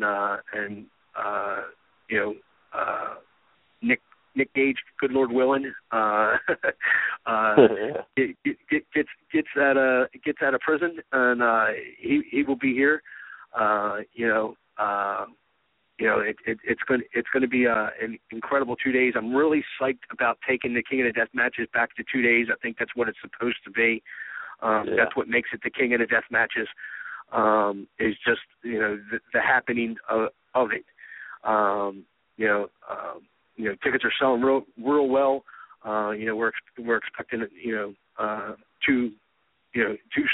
sell the place out at 450 people is what we're setting up for. We got a lot of good stuff going on, man. If you haven't seen it yet, Jay, man, get Hero versus Kong and Heartbreak from our February 12th show. Absolutely great match, and a really good show put on. But our roster is really starting to get out there between guys like the Viking War Party and the Hooligans and John Wayne Murdoch and Reed Bentley and guys like that. They're really starting to hold their own here on every Thursday night when we don't get a foot of snow. We're here. We're at a point here at IWA. We know we're going to draw 125 to 175 people every Thursday night, which I don't think is bad. Doing it on a weekly basis. We just had Davey Richardson against Shane Mercer, and good match between those guys. Got a lot of fun happenings going on, like I read from some fan that said that wrestling in jammers is real, and we have a lot of fans emotionally involved in everything we're doing. When it comes to the booking side of the business, I feel that that's when I'm at my very best. Is when we're running weekly. I feel that I'm on my game then. We can always book a big super show and all that stuff, but when I'm running week, I think we can invest people into professional wrestling. not sports entertainment, into professional wrestling, what professional wrestling is supposed to be. The fact that we're doing what we're doing on a Thursday night, I think speaks volumes. Sure. Yeah, I'm extremely excited. I'm actually making, my first King of the Death match live, and seen so many of them, and I'm really happy to be making the trip out with these guys, and I'm gonna have a ball. Oh yeah, I mean, there's a bar right next door to the place. They're working on getting a beer license and stuff in place for people that are down with that. For people that want to build their weapons, there's a peddler's mall right next to the building, so you can get all kinds of shit cheap, and build your shit out in the parking lot. That was one of my favorite sites of the 2003 King of the Death, where Mike from VA brought in the quote unquote CZW bus, and was just watching all these people, in the parking lot building shit. And me thinking, how the hell are we going to throw away all this stuff at the end? Right. So, I mean, King of the Death, I think it was 2006. It was in Plainfield. We filled a 30-yard dumpster up. With shit afterwards. It was ridiculous. And the great part about King of the Death is that it draws people in that I pretty much only get to see once a year.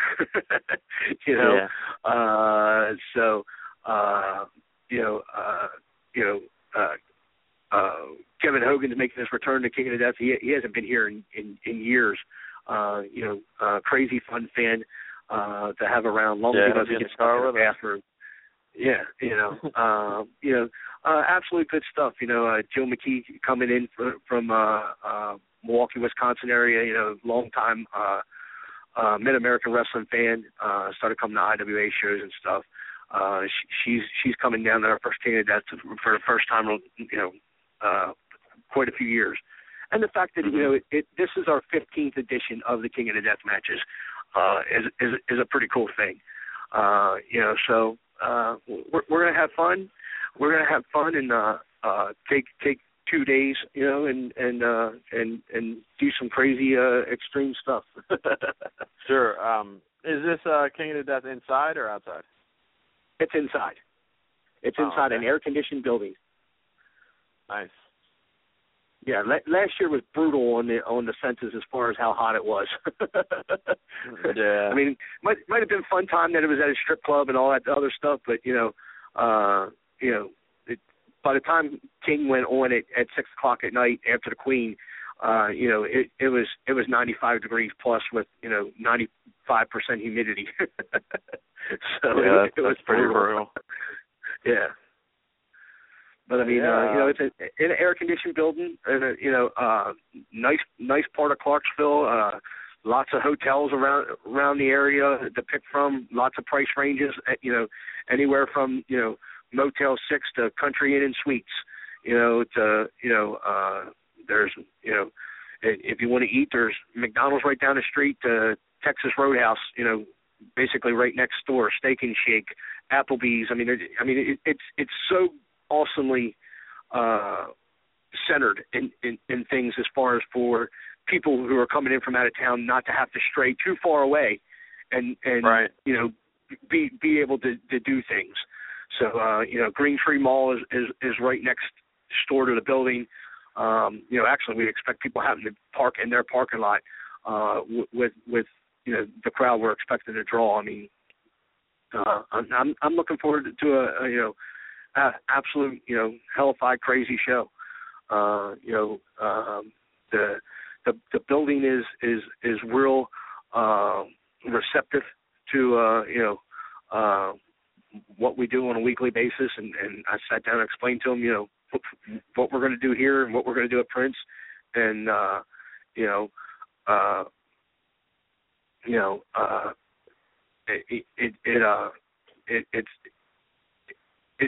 it's amazing when you have the support of a building and running something like this, rather than having to oh, Jesus Christ, is this building going to back out on me? Is this place going to back out on me if they get this call or they get this call? Right. Running the King of Death, I'm not running in my grandmother's field, so there isn't a possibility, and that's not a diss on DJ. I'm just saying, his family ain't going to back out on him, Right.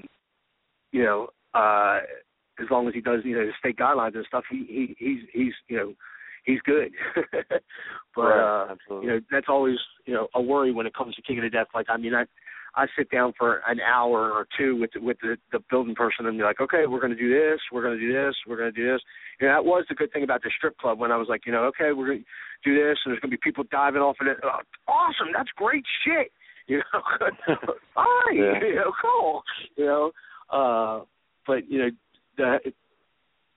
the heat and the worrying about the rain and everything else just was, man, it was such stress level on me last year. So I'm happy to be going indoors this year again for King of the Death, and to a lot of fans that are worried about so it's indoors, what's going to go on. I mean, it's still anything goes. We're prepared for everything, and I'm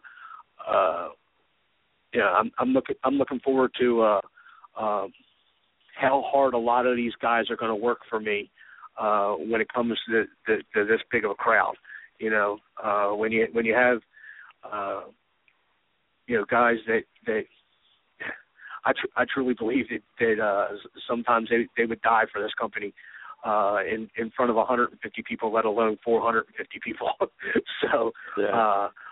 I'm looking for the complete insanity of that, and then Sunday we've got a really good advance already for Prince of the Death. So I think that, I think these people in this area definitely will support everything. So we'll see. Excellent. I know a lot of people. I know a lot of people like yourself are traveling. From not only the United States, but all over the world, which I still think is a really cool thing. Yeah, for sure. Yeah, I'm really looking forward to it. I'm going to be getting that ticket off you tomorrow, by the way. But all right. But yeah, like I said, I'll have you back on before then because there'll be a lot more added to it and everything. We have some time, but yeah, man. Thanks for coming on. Is there anything else you want to put out there? I don't know, man. Just support indie wrestling. Support good indie wrestling. A lot of times we all don't get along. But there's a lot of groups out there that are working really, really hard to put on a good product from beyond AIW, AAW, Dreamwave. There's a lot of people out there working hard to put on good products, and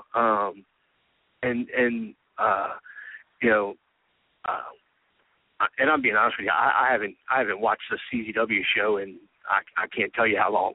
I've watched the match here and there, people that I know, like Devin and stuff, but I know one thing, whether I agree with what he does or not, DJ puts his heart and soul into what he's doing, every time. Any promoter that puts up their own money and goes out and runs a wrestling show is taking a hell of a risk, and you gotta love this business in order to do that. And there's a lot of guys out there that are putting on good products. I mean, shit. Like I said, Dave Prazak and Shimmer.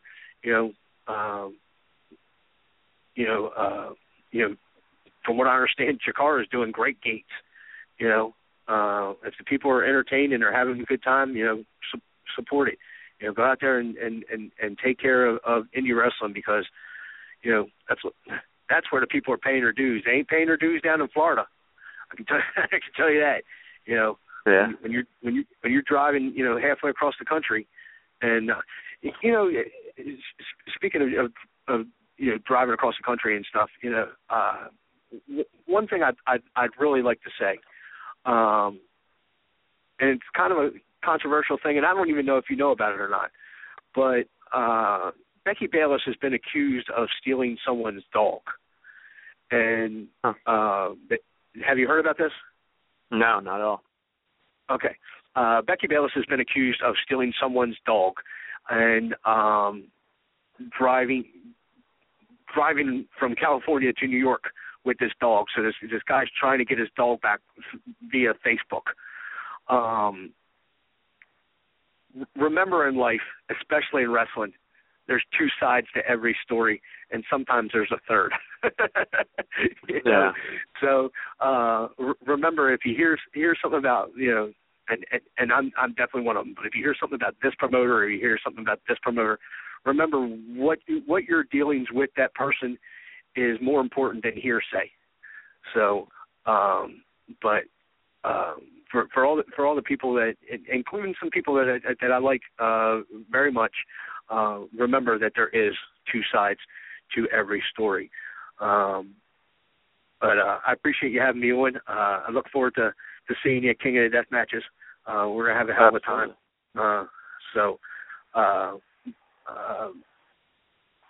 When a lot of people had taken pot shots at Ian Rotten and enjoyed being on the bandwagon of shitting on Ian Rotten, you've always given me a fair shot, and I've always appreciated that. Absolutely, man. Well, man, you have a good night, and I'll see your money tomorrow, and I'll see you June 26th.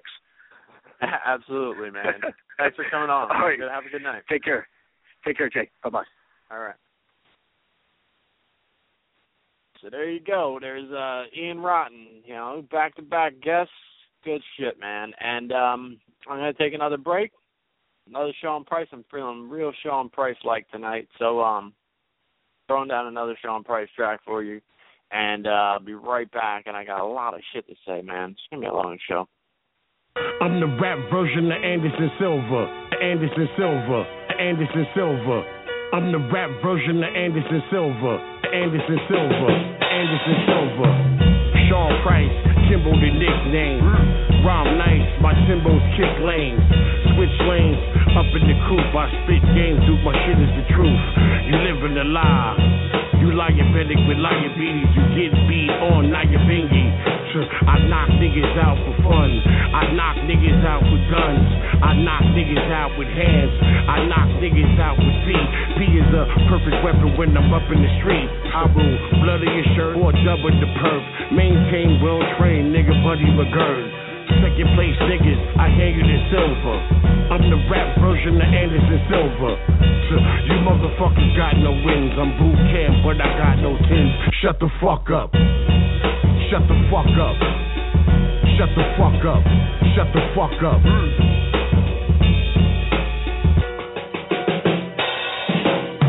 I'm the rap version of Anderson Silva. Anderson Silva. Anderson Silva. I'm the rap version of Anderson Silva. Anderson Silva. Anderson Silva. HAVO Chocolate Don's the nickname. My flow real puts you in your rib cage. Should've never changed, nigga, let the semi bang. No talk, we ain't for the petty game. The fuck for, put the burner in your mouthpiece. I want a war, I do better without peace. You cowards frontin' on the outskirts. I bring it anywhere, you scared to come to our turf. Your whole life fraudulent. We was still robbing niggas while recording hits. They was scared for us to be up in them offices. No logic, we be on some more retarded shit. So all you niggas with your rhyme acting like you out your mind, we just hit you with that 9, everything will be fine. Sean P hit him first, have a clap from going down. Shit is looking like a circus, I ain't playing with you clowns.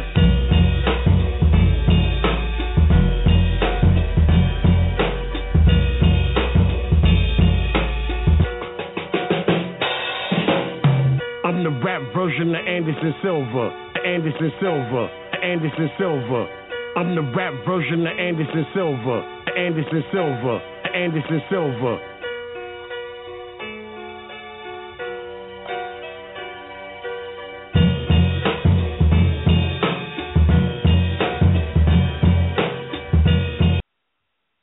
All right, I'm back. Now, listen, where do I go first? God damn it. Philadelphia. Philly, I've been meaning to say this for a couple of weeks. Now, there's a whole thing surrounding the Eagles, and Chip Kelly and a lot of people are saying that, it could be racism, could be this, could be that. They're getting rid of a lot of black dudes. Bradley Cooper, the one guy who is running around at country concerts talking about killing niggas, and that guy's still on the team. And they get rid of Jeremy Maclin. They get rid of, Deshaun Jackson the year before, Shady. They get rid of Shady McCoy. You talk about 2 years ago, Shady McCoy would have been, within the top 3 picks, like fantasy draft, top 3 picks. You'd easily put him as one of the top 3 running backs in the league, right there with Adrian Peterson. You know what I mean? You'd put him right up there. Some people were putting him higher. Some people, you would have some people who go, I'm going to go out on a limb here, and I'll pick McCoy first if I get him. That's the type of back that he is. I know, last year wasn't his best year, but they decided, bounce him out. Now, I don't know if there is actual racism, but these are the things that are being said. And the one known racist guy, the white dude wide receiver, is still on the fucking team. So I don't know. I don't know what kind of truth that holds, but it's what's being said. But here's what I'm fucking saying. Now, I watch Fox Philly Good Day in the morning or Good Morning, whatever the fuck Philly, Fox shit in the morning, right? And we're talking about a month ago, at least a month ago, maybe 2 months ago. They came up with this thing that, let me see, 2, 4, 6, 8, 10, 12, 14, 16, so 30, 32. They decided to make brackets and let the fans vote who the ultimate Philly athlete is. And they put 32 guys all time in Philly. And they start reading these names off, and they get not even a quarter way through, and I'm like, this is fucking ridiculous. Because you can say what the fuck you want. You got 32 motherfuckers, and you got Dr. J, and in my opinion, more importantly, Wilt Chamberlain on the fucking list. And you're gonna tell me we're gonna okay, Robin Roberts from the Phillies, first round is up against Wilt Chamberlain. Come on, what are you wasting my time for? You know what I mean? Like, what the fuck are you wasting my time for? Putting Robin Roberts up against Wilt Chamberlain. You know what I mean? And then, like, the Charles Barkley beat Eric Lindros, so he moved to the second round. Okay, Wilt Chamberlain versus Charles Barkley. What the fuck are we doing here? What are you wasting my fucking time? I said to myself, no chance in hell that Wilt Chamberlain ain't running away with this thing. If you were talking about the 3 best basketball players of all time, or if you're talking about best center of all time, Wilt Chamberlain's name doesn't show up, and I'm a huge Shaq fan, but if Wilt Chamberlain's name doesn't show up in the conversation of best center of all time, then you don't know what the fuck you're talking about. When you talk about best basketball player, period, you're going to hear the names like Wilt Chamberlain. You're going to hear the names like Dr. J. Jordan is most likely going to get the top spot out of most people's votes, but you're going to hear those fucking names being mentioned. So why the fuck are we talking about fucking Reggie White and shit? Is Reggie White one of the best football players to ever play the game? I mean, I'm saying like top 3 best football player to ever play it. What are we talking about? What are we talking about? Shit is wasting my motherfucking time. And every fucking week they come back with, well, we narrowed it down a little bit more. Okay, do we got fucking Brian Dawkins or fucking, come on, man. We're talking about fucking Wilt Chamberlain. Oh, we got Chase Utley. You got fucking Wilt Chamberlain in this bitch, right? So anyway, the whole shit is a waste of time in my opinion, right? And then one morning I wake up and they tell me that came down to 4. I don't know who won this shit. I don't know if this is updated. I'm just looking at the finals. There's 2 people left. And neither one of the motherfuckers is Wilt Chamberlain or Dr. J. So you tell me what the fuck is up, because Mike Schmidt beats Wilt Chamberlain. Now, correct me if I'm wrong, but Mike Schmidt's name doesn't come up when you talk about the best baseball player of all fucking time. I don't give a fuck if you think he's the best Philly. I don't give a fuck. I'm talking about overall best baseball player of all time. Nobody says Mike Schmidt. Nobody in the fucking world says Mike Schmidt. Maybe Mike Schmidt's fucking uncle says Mike Schmidt. That's about the only motherfucker that says best baseball player of all time.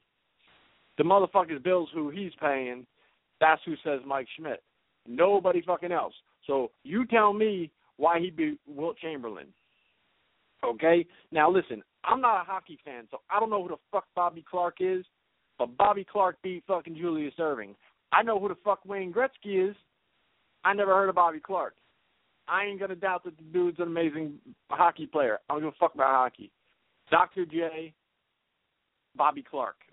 Which one's a household name?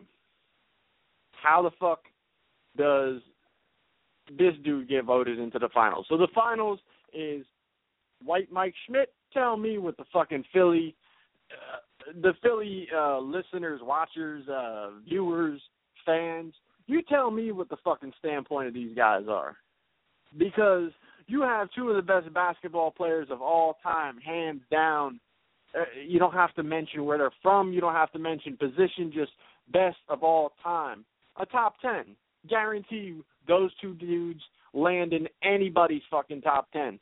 Does fucking Mike Schmidt? I don't fucking think so, man. And I'm no hockey aficionado, so I'm not going to speak on that. But it's some old bullshit. So they need to start looking at them fucking selves before they start looking at a coach and talk about how racist he is and shit. Because I think that's fucking ridiculous. Absolutely ridiculous. So I just had to put that out there because I think it's fucking retarded. Fucking Bobby Clark and Mike Schmidt and Dr. J and Wilt is fucking crossed off the fucking list. Who votes on this bullshit? Anyway, so I watched House of Hardcore. This is not for me, guys. This is not for me. Now, I understand that there's an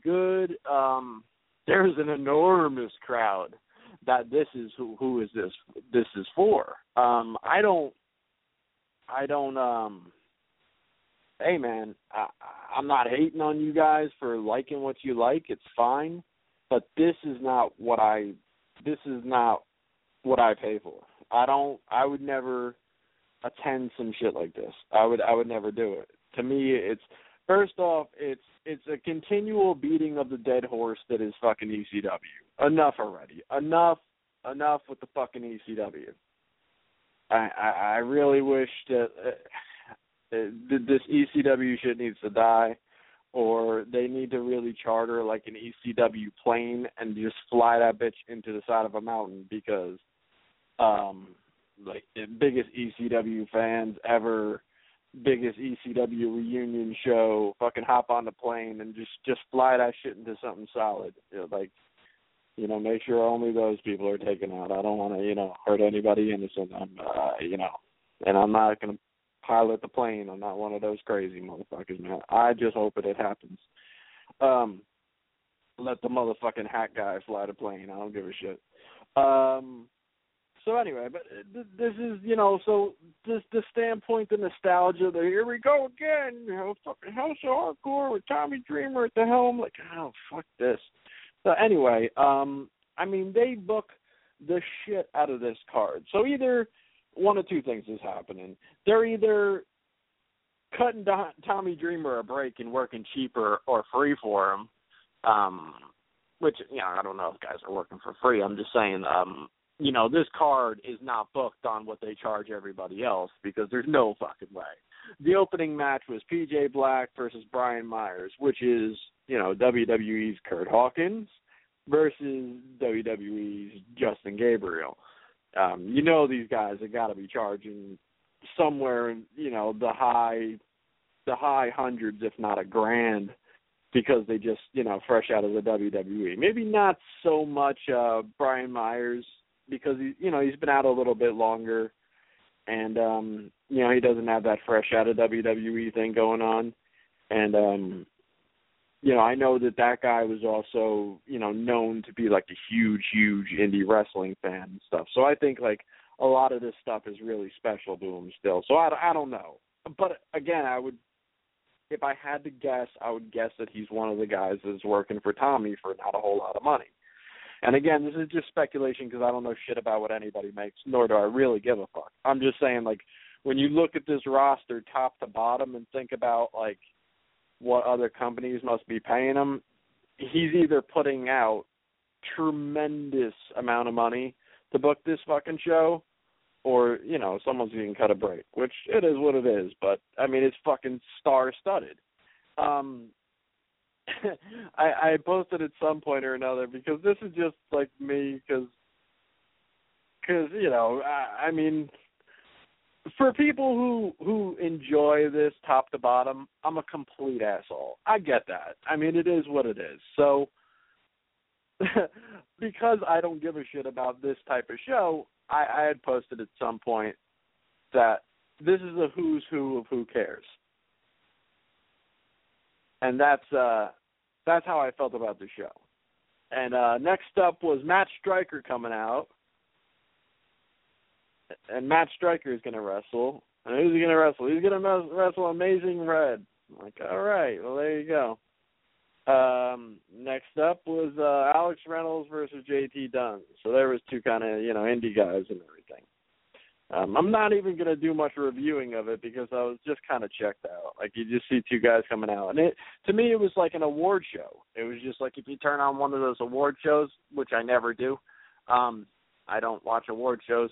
But like the Oscars or the Emmys or,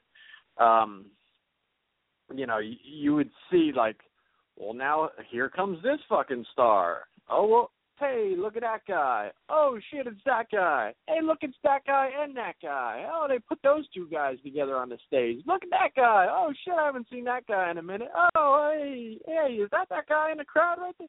Hey, I think that's that guy. Hey, isn't that guy from that thing? And that's what the show became. It was just like everybody, popping up fucking like it was one giant like cameo joint, like cameos everywhere, fucking stars, star-studded. But like I said, it was kind of a who's who cares to me. And I like guys like Eddie Kingston was next up against Rhino, and I really like Eddie Kingston. JT Dunn, I like it. I'm just saying, like, overall, like, I'm like Justin Gabriel versus Brian Myers doesn't do a lot for me. Amazing Red, and dude, Amazing Red innovated high flying. He completely revolutionized high flying. He made so many guys step their fucking game up, what he brought to the game. I have tremendous respect for him. But in 2015, like, mad knee surgeries down the road, he's not like a dream match guy to me anymore.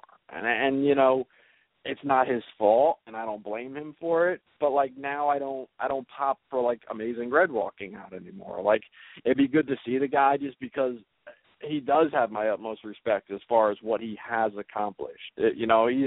To me, he's a fucking an indie Hall of Famer as far as I'm concerned, because he opened the door for so much of what actual high flying is these days. So that's just me. But okay, so next up was Team Tremendous versus Team Tremendous and Tony Nese versus Hale Collins, Vic Delicious, and Ben Ortiz. Team Tremendous is awesome. These other guys, I've never really seen them before. Tony Nese, obviously, I have. Team Tremendous is awesome. Tony Nese is phenomenal, too. Bill Carr finished the match with a fucking Canadian Destroyer. So, I mean, if you need to see any more out of Bill Carr to know that he's just fucking amazingly talented, then, I guess just pay attention to something, because he's fucking awesome. Matt Hardy, Carlito, and Lance Archer. This was another, like, I don't give a motherfuck about these three guys coming out, but I can't imagine they're cheap to book. you know, and you know, sixth on the card. Here's fucking these guys that, you know, would main event a lot of shows. Team 3D versus The Addiction. Now, here's where I have a little bit to fucking say. I am not a Dudley fan. I've never been a Dudley fan. I met the two of them. They had a bunch of signings and shit like this. I think they were on there with somebody else, or maybe I just went for the trip or something like that. But and Devon was awesome. Bob was an asshole. I mean, everybody knows that. I'm not breaking any news here. And The Addiction is, Kazarian and Christopher Daniels. At some point, they had what's-her-face come out. Jesus Christ, now I forget her name, which kind of ruins part of what I was saying. Doesn't really matter, though. She won't be respected as a female wrestler, so it doesn't really matter. But and Velvet Sky came out. So the one chick, she wrestles in TNA, I believe, and so she came out and to help the other side, to help the Addiction.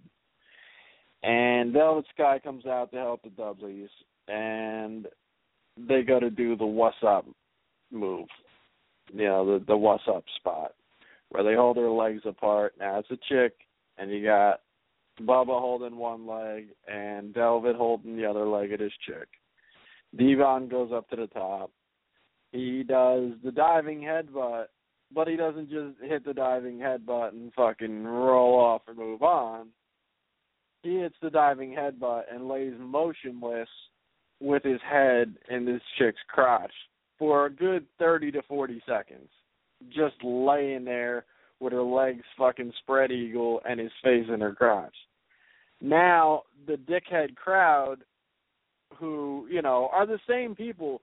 These are the same people you're catering to that will, yell fucking at like a Sarah Del Rey, show your tits while she's trying to have a wrestling match. These are the same dickheads. So now this fucking crowd erupts in a eat that pussy chant. And to me, this shit does worse fucking damage to female wrestling than any fucking Kimber Lee spot or any of that crazy bullshit that people want to be fucking offended by. This is fucking bullshit to me.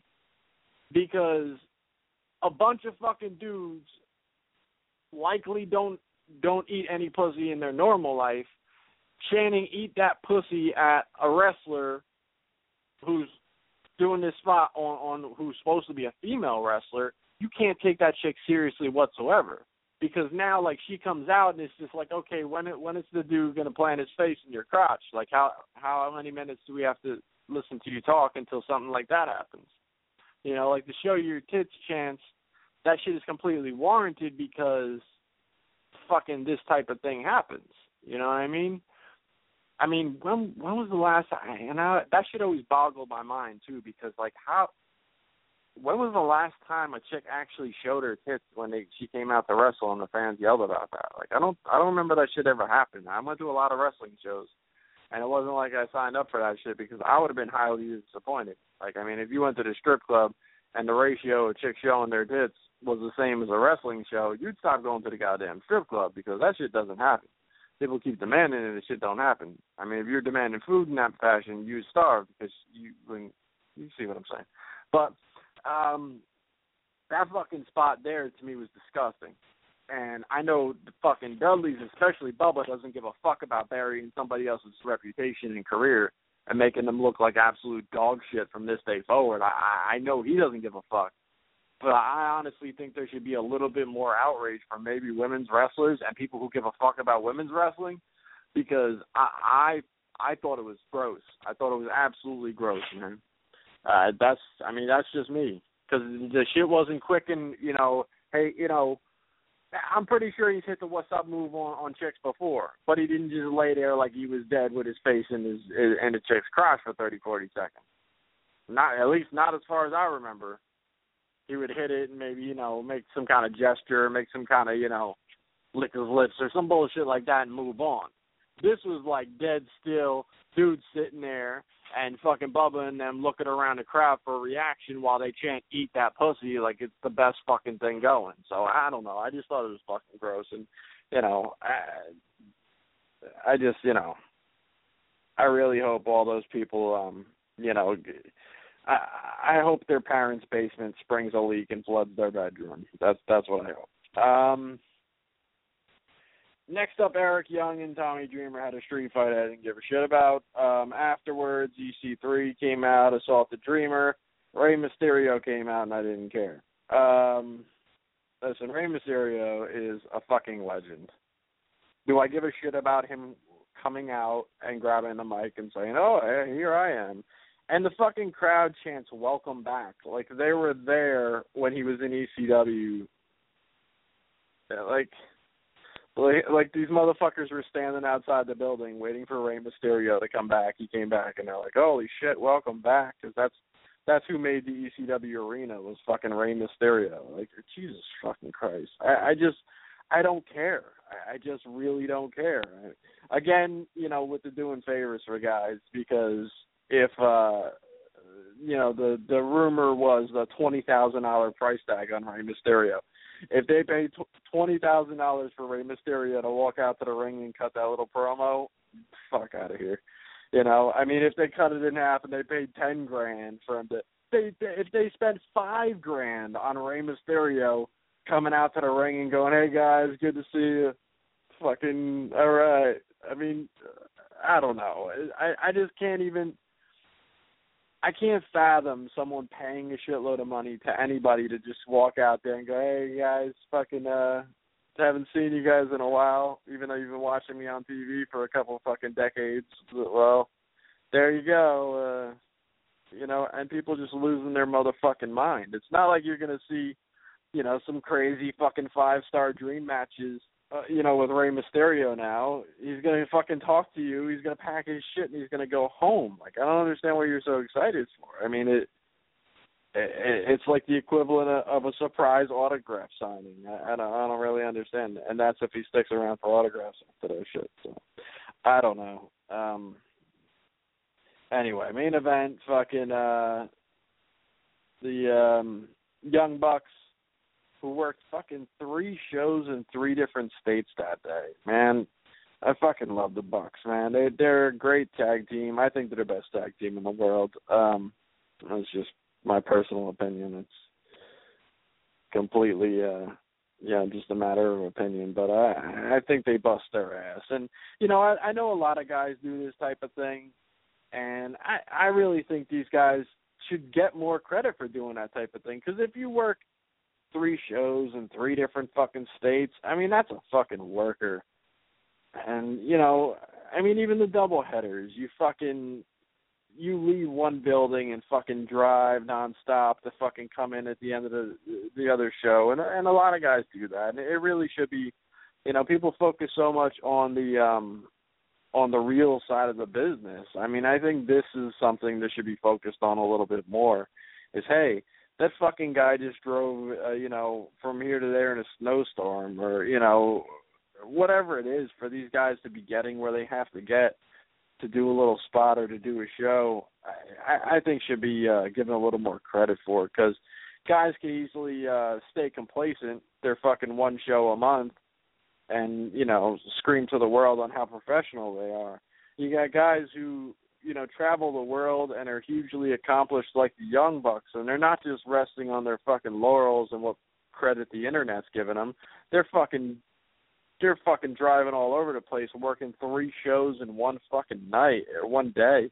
I mean, you just got to give credit. I think you got to give credit to fucking guys like that, And like I said, they're not the only ones, and I think everybody who does that type of shit should get credit. Because if you're wanted enough by different companies and given the leeway enough that, hey, we trust you're going to fucking be there, I know you're working on that show, but shit, we put you at the end of the card, you get down here. I mean, that's fucking workers, man. But anyway, the Young Bucks went over Austin Aries and Bobby Roode. What was a good match. So that was that. And, like I said, I'm not a fan. It's just not for me. It's just not for me. And it's not, shitting on the product as far as, like, they didn't give the fans what they wanted. No, they absolutely did. I'm just not a fan of that type of show. You know what I mean? You're never going to get really, like, any kind of storylines or anything. It's just like a fantasy booking award show. It's just, look at that guy. Hey, remember that guy? Oh, that's the guy from the other thing. Oh, there he is. Look at that guy versus that guy. Oh, shit, who knew? Like, I don't know. It's very empty to me. The Briscoes signed, as we touched on earlier, at least from what I heard, or they are going to sign or something like that. Couldn't be happier for those dudes. What can you say? Tons of football stuff going on. I'm going to leave it alone because I'm already going fucking crazy late. I'm going to, touch on the Deja Vu card. Actually, let me pull that up because I'm just as prepared as always. You know what? Let me play this other short Sean Price joint, and I'll come back and I'll run down the card before I wrap it up. That way, rather than hear me try to fucking waste time, I could just give you a little try here. Three.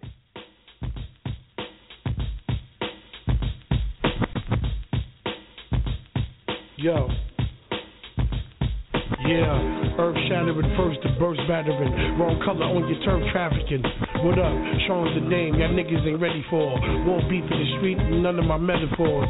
Sean the bomb, Lebanon, Decepticon. Most high, most fly, bow tie like Farrakhan. All praises due to Allah. Have no idea what I do to your squad. Listen, your face look like steak with the A1 sauce. When the guard let the AR off, bang. Listen, ain't a rapper that a battle on smack. I'm the rapper with the gat on your hat, nigga.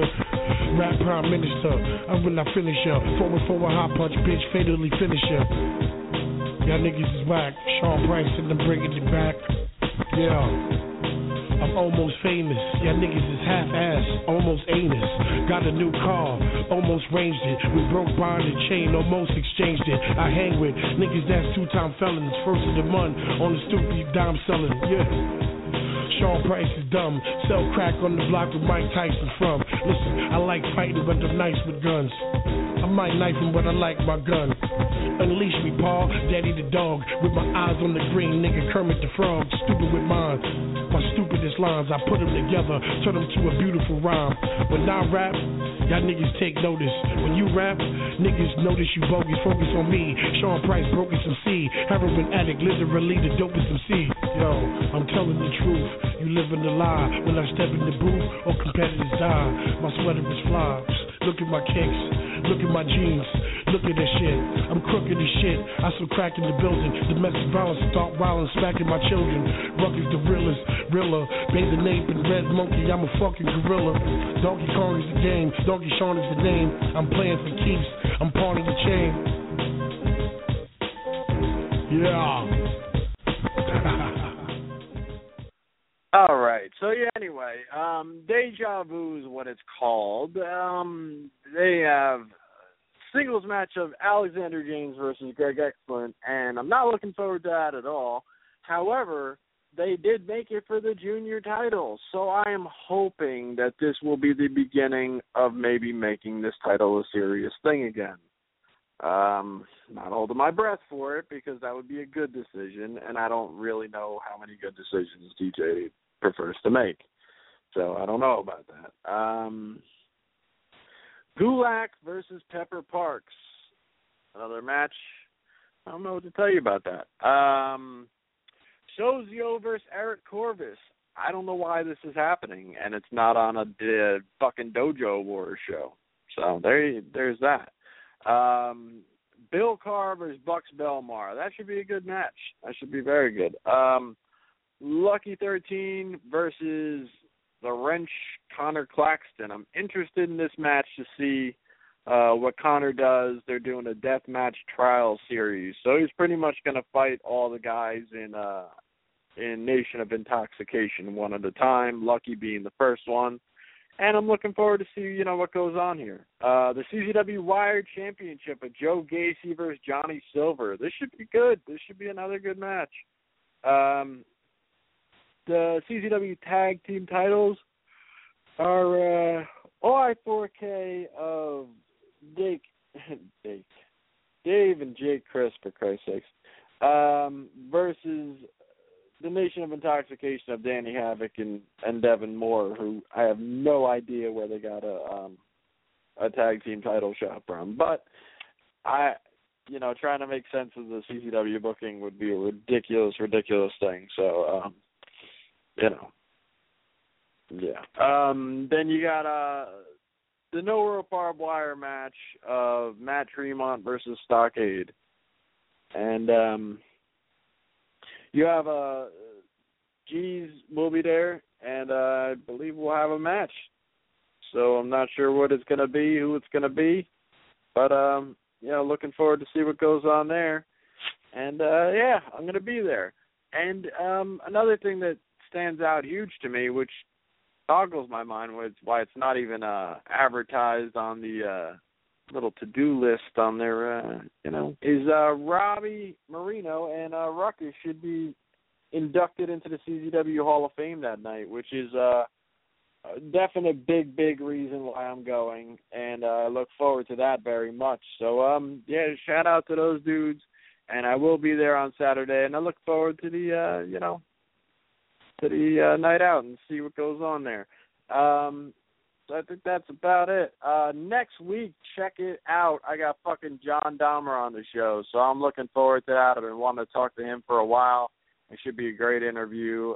He knows a ton about the business, and he's been around in CZW since the day it opened. Day one, he was there. So I said, looking forward to it, and I think that's about it. Check out Wrestling Soup. Check out Start Nation, but they're doing like he's doing if I know. Oh shit. What's the name of the show? Jesus. Just completely slipped my mind. That's not right. But he's doing Jesus Christ. He's doing a wrestling show over there. Check out the Stern Nation Facebook page, and you'll get all the Count Radio. There you go. He'll give you all the details to all the shows he does. Andrew over there is my dude. Sports Den's been on hiatus for a while. I think Paul Dube has been crazy busy with the old chefing thing over there, and 14, 16, 18-hour days. I don't know. He's working about as many hours as the day is long, and definitely, check out We Want Blood. They're doing their thing over there on a weekly basis. So check them out. Check everything out. Check me out next week for sure. Like I said, I'll be back with John Dahmer. I hope you enjoyed the show tonight. That's all I could do. Like I said, I'm going to get a little more into the football stuff. So many different trades and releases and crazy shit happened. So, now I'm going to get more into that next week because, I just can't be on this any longer. I got to work tomorrow. So check me out. All right? Peace. I don't fuck with you, yeah. Woo! On this cold cuss today. I don't fuck with you, yeah. Woo! On this cold cuss today.